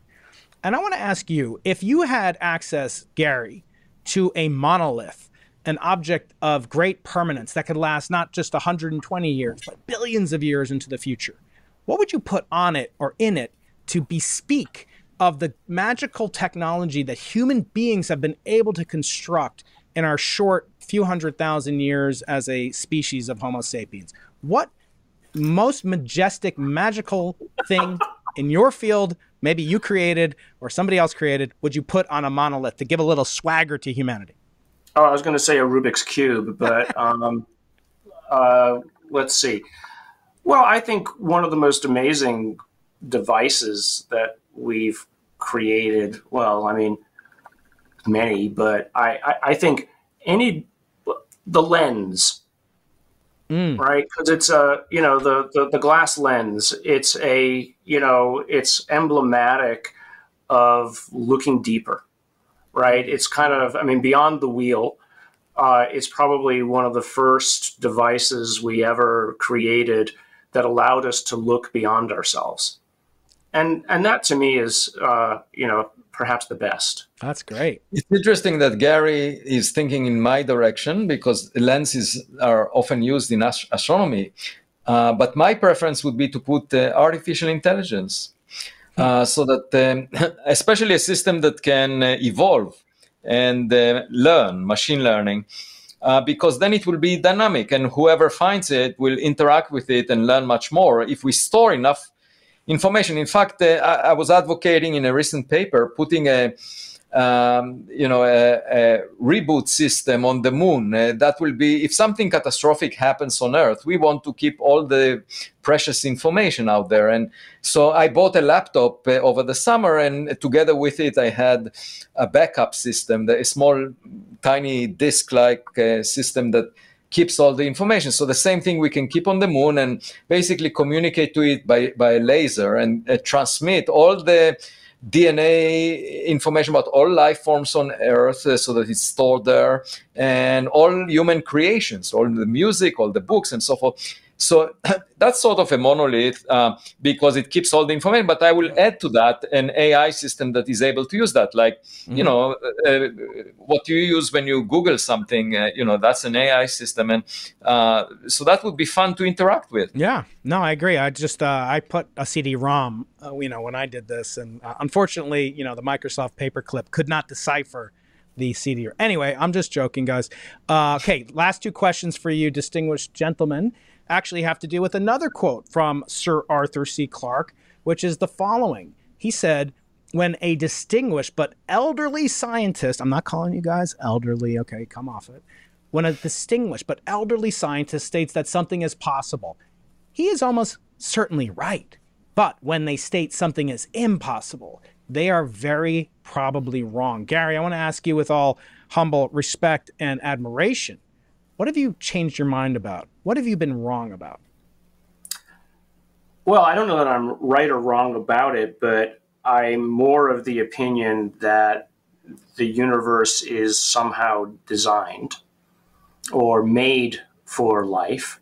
Maybe that's just my lack of appreciation of the possibilities, but I am more of the opinion that the universe is somehow constructed to enable life. Now, it could just be that that's the way it is, but it's easy enough to also imagine that some larger entity, in a universe beyond us, and we're encapsulated within that, created conditions such that we are here. Mm-hmm. I just find it fascinating that the way that all of the objects that operate down at the fundamental units of nature can come together in a way that allow for life. I mean, I'm in a greater level of awe about it, if anything. And if awe equals a religious sort of consideration, then that's kind of where I am. Let me connect to that. So when I started astrophysics, that was 35 years ago, there was this notion that the early universe is simple simply because we don't have data on it. That many people said that, cosmology is simple, just because we haven't gathered enough data. And once we collect the data, we will find that it's as complex as the universe nowadays. The universe now has, in addition to life, it has stars, it has galaxies, very complex structures. Now, as we got more data about the early universe, now we have a lot of data, it's still simple. Now, this explains the era of time, okay, because the universe started simple and you can ask why. And, some people advocate for cosmic inflation that created initial conditions that are quite unique and simple. The universe was pretty much uniform except for small fluctuations. Some of us are not sure that cosmic inflation took place, and maybe some other process did it. The bottom line is the universe started simple and became complex. And, if you think about our life, it also goes that way. We start simple, as babies, and then we get more complex as adults. But here is the catch. Complexity doesn't continue forever. Okay, because eventually we die and we become really simple once again. So if you look at old people, in a way, they are as vulnerable as babies, and they eventually become simple because they end up dead. And so the same will happen to our universe. Now it's sort of at the peak of its complexity. Maybe it will continue for a little while, but eventually we will be surrounded by vacuum because the expansion is accelerating, and there will be only our galaxy surrounded by nothing, because all the other galaxies will exit from our horizon. And that's a simpler state, okay? And eventually all the stars will die. That's a simpler state than we have now, and life will not exist. So my point is, we are used to complexity increasing with the arrow of time. There will be a point where simplicity will increase with the arrow of time. So it's not always true that arrow of time is in the direction of increasing complexity, and that's all because of gravity, that drives everything in ways that we do not expect from thermodynamics. Yeah. Well, guys, this has been fascinating and delightful. Speaking of inflation, I wish you both much inflation of your waistline. Although, Avi, you're wasting away. I used a picture, of Avi from like a year or two ago, and I had to take it down because you've lost considerable number of kilos, which I will be conserving those kilos, because you and I are in an exchange where I gain the weight I've not been so kind in the past. Since the pandemic started, every day, like for 3 years actually, I've been jogging at sunrise, and I must tell you, it makes me younger. I feel really great about it, and it increases the density of thoughts per unit mass in my body. So. How about you, Garry? Do you have a quick 1-2 second daily routine, something important to you, or weekly routine that's important to you? Weekly routine. Well, I work in my garden. I have a greenhouse. I collect carnivorous plants because what mad scientist, shouldn't collect carnivorous plants as well as being interested in UAPs? I've been interested in that sort of stuff. I saw you tweet about that. Yeah. Well, gentlemen, it's been a distinct honor for me, and I know for my audience. And I hope we can have many more conversations like this as new evidence, new data arises, and as you guys continue also in your storied careers. Avi, you've had a paper out recently about disconfirming inflation. I want to have you back on for that, as well as for your new book, Interstellar, which I put up the monograph, the cover of it on the screen a couple of maybe an hour ago now. Garry, I want to have you back on, talk about all sorts of exciting projects you're involved with, get your opinions on hot topics like CRISPR, gene editing, artificial life in the lab, and other things. So hopefully you'll do me another honor, come back on someday. Yep, happy to. Any sufficiently advanced technology is indistinguishable from magic. Thanks for listening. Keep in touch, inspired and informed by signing up for Professor Keating's Monday Magic email at briankeating.com/list. If you have a .edu domain, we'll send you an artifact from space, older than the Earth, forged in the fire of an ancient star in the form of an authentic meteorite fragment. To see the video version of this podcast, subscribe to the YouTube channel at Dr. Brian Keating, that's Dr. Brian Keating. Pay it forward by subscribing and sharing with friends. Please take a moment to reward us with an asterism of 5 stars and a review. We love reading all of your comments and suggestions. Follow Professor Keating on Twitter at Dr. Brian Keating, that's Dr. Brian Keating. Thanks to all our viewers and listeners for helping us reach the top 1% of podcasts. Remember, always be curious.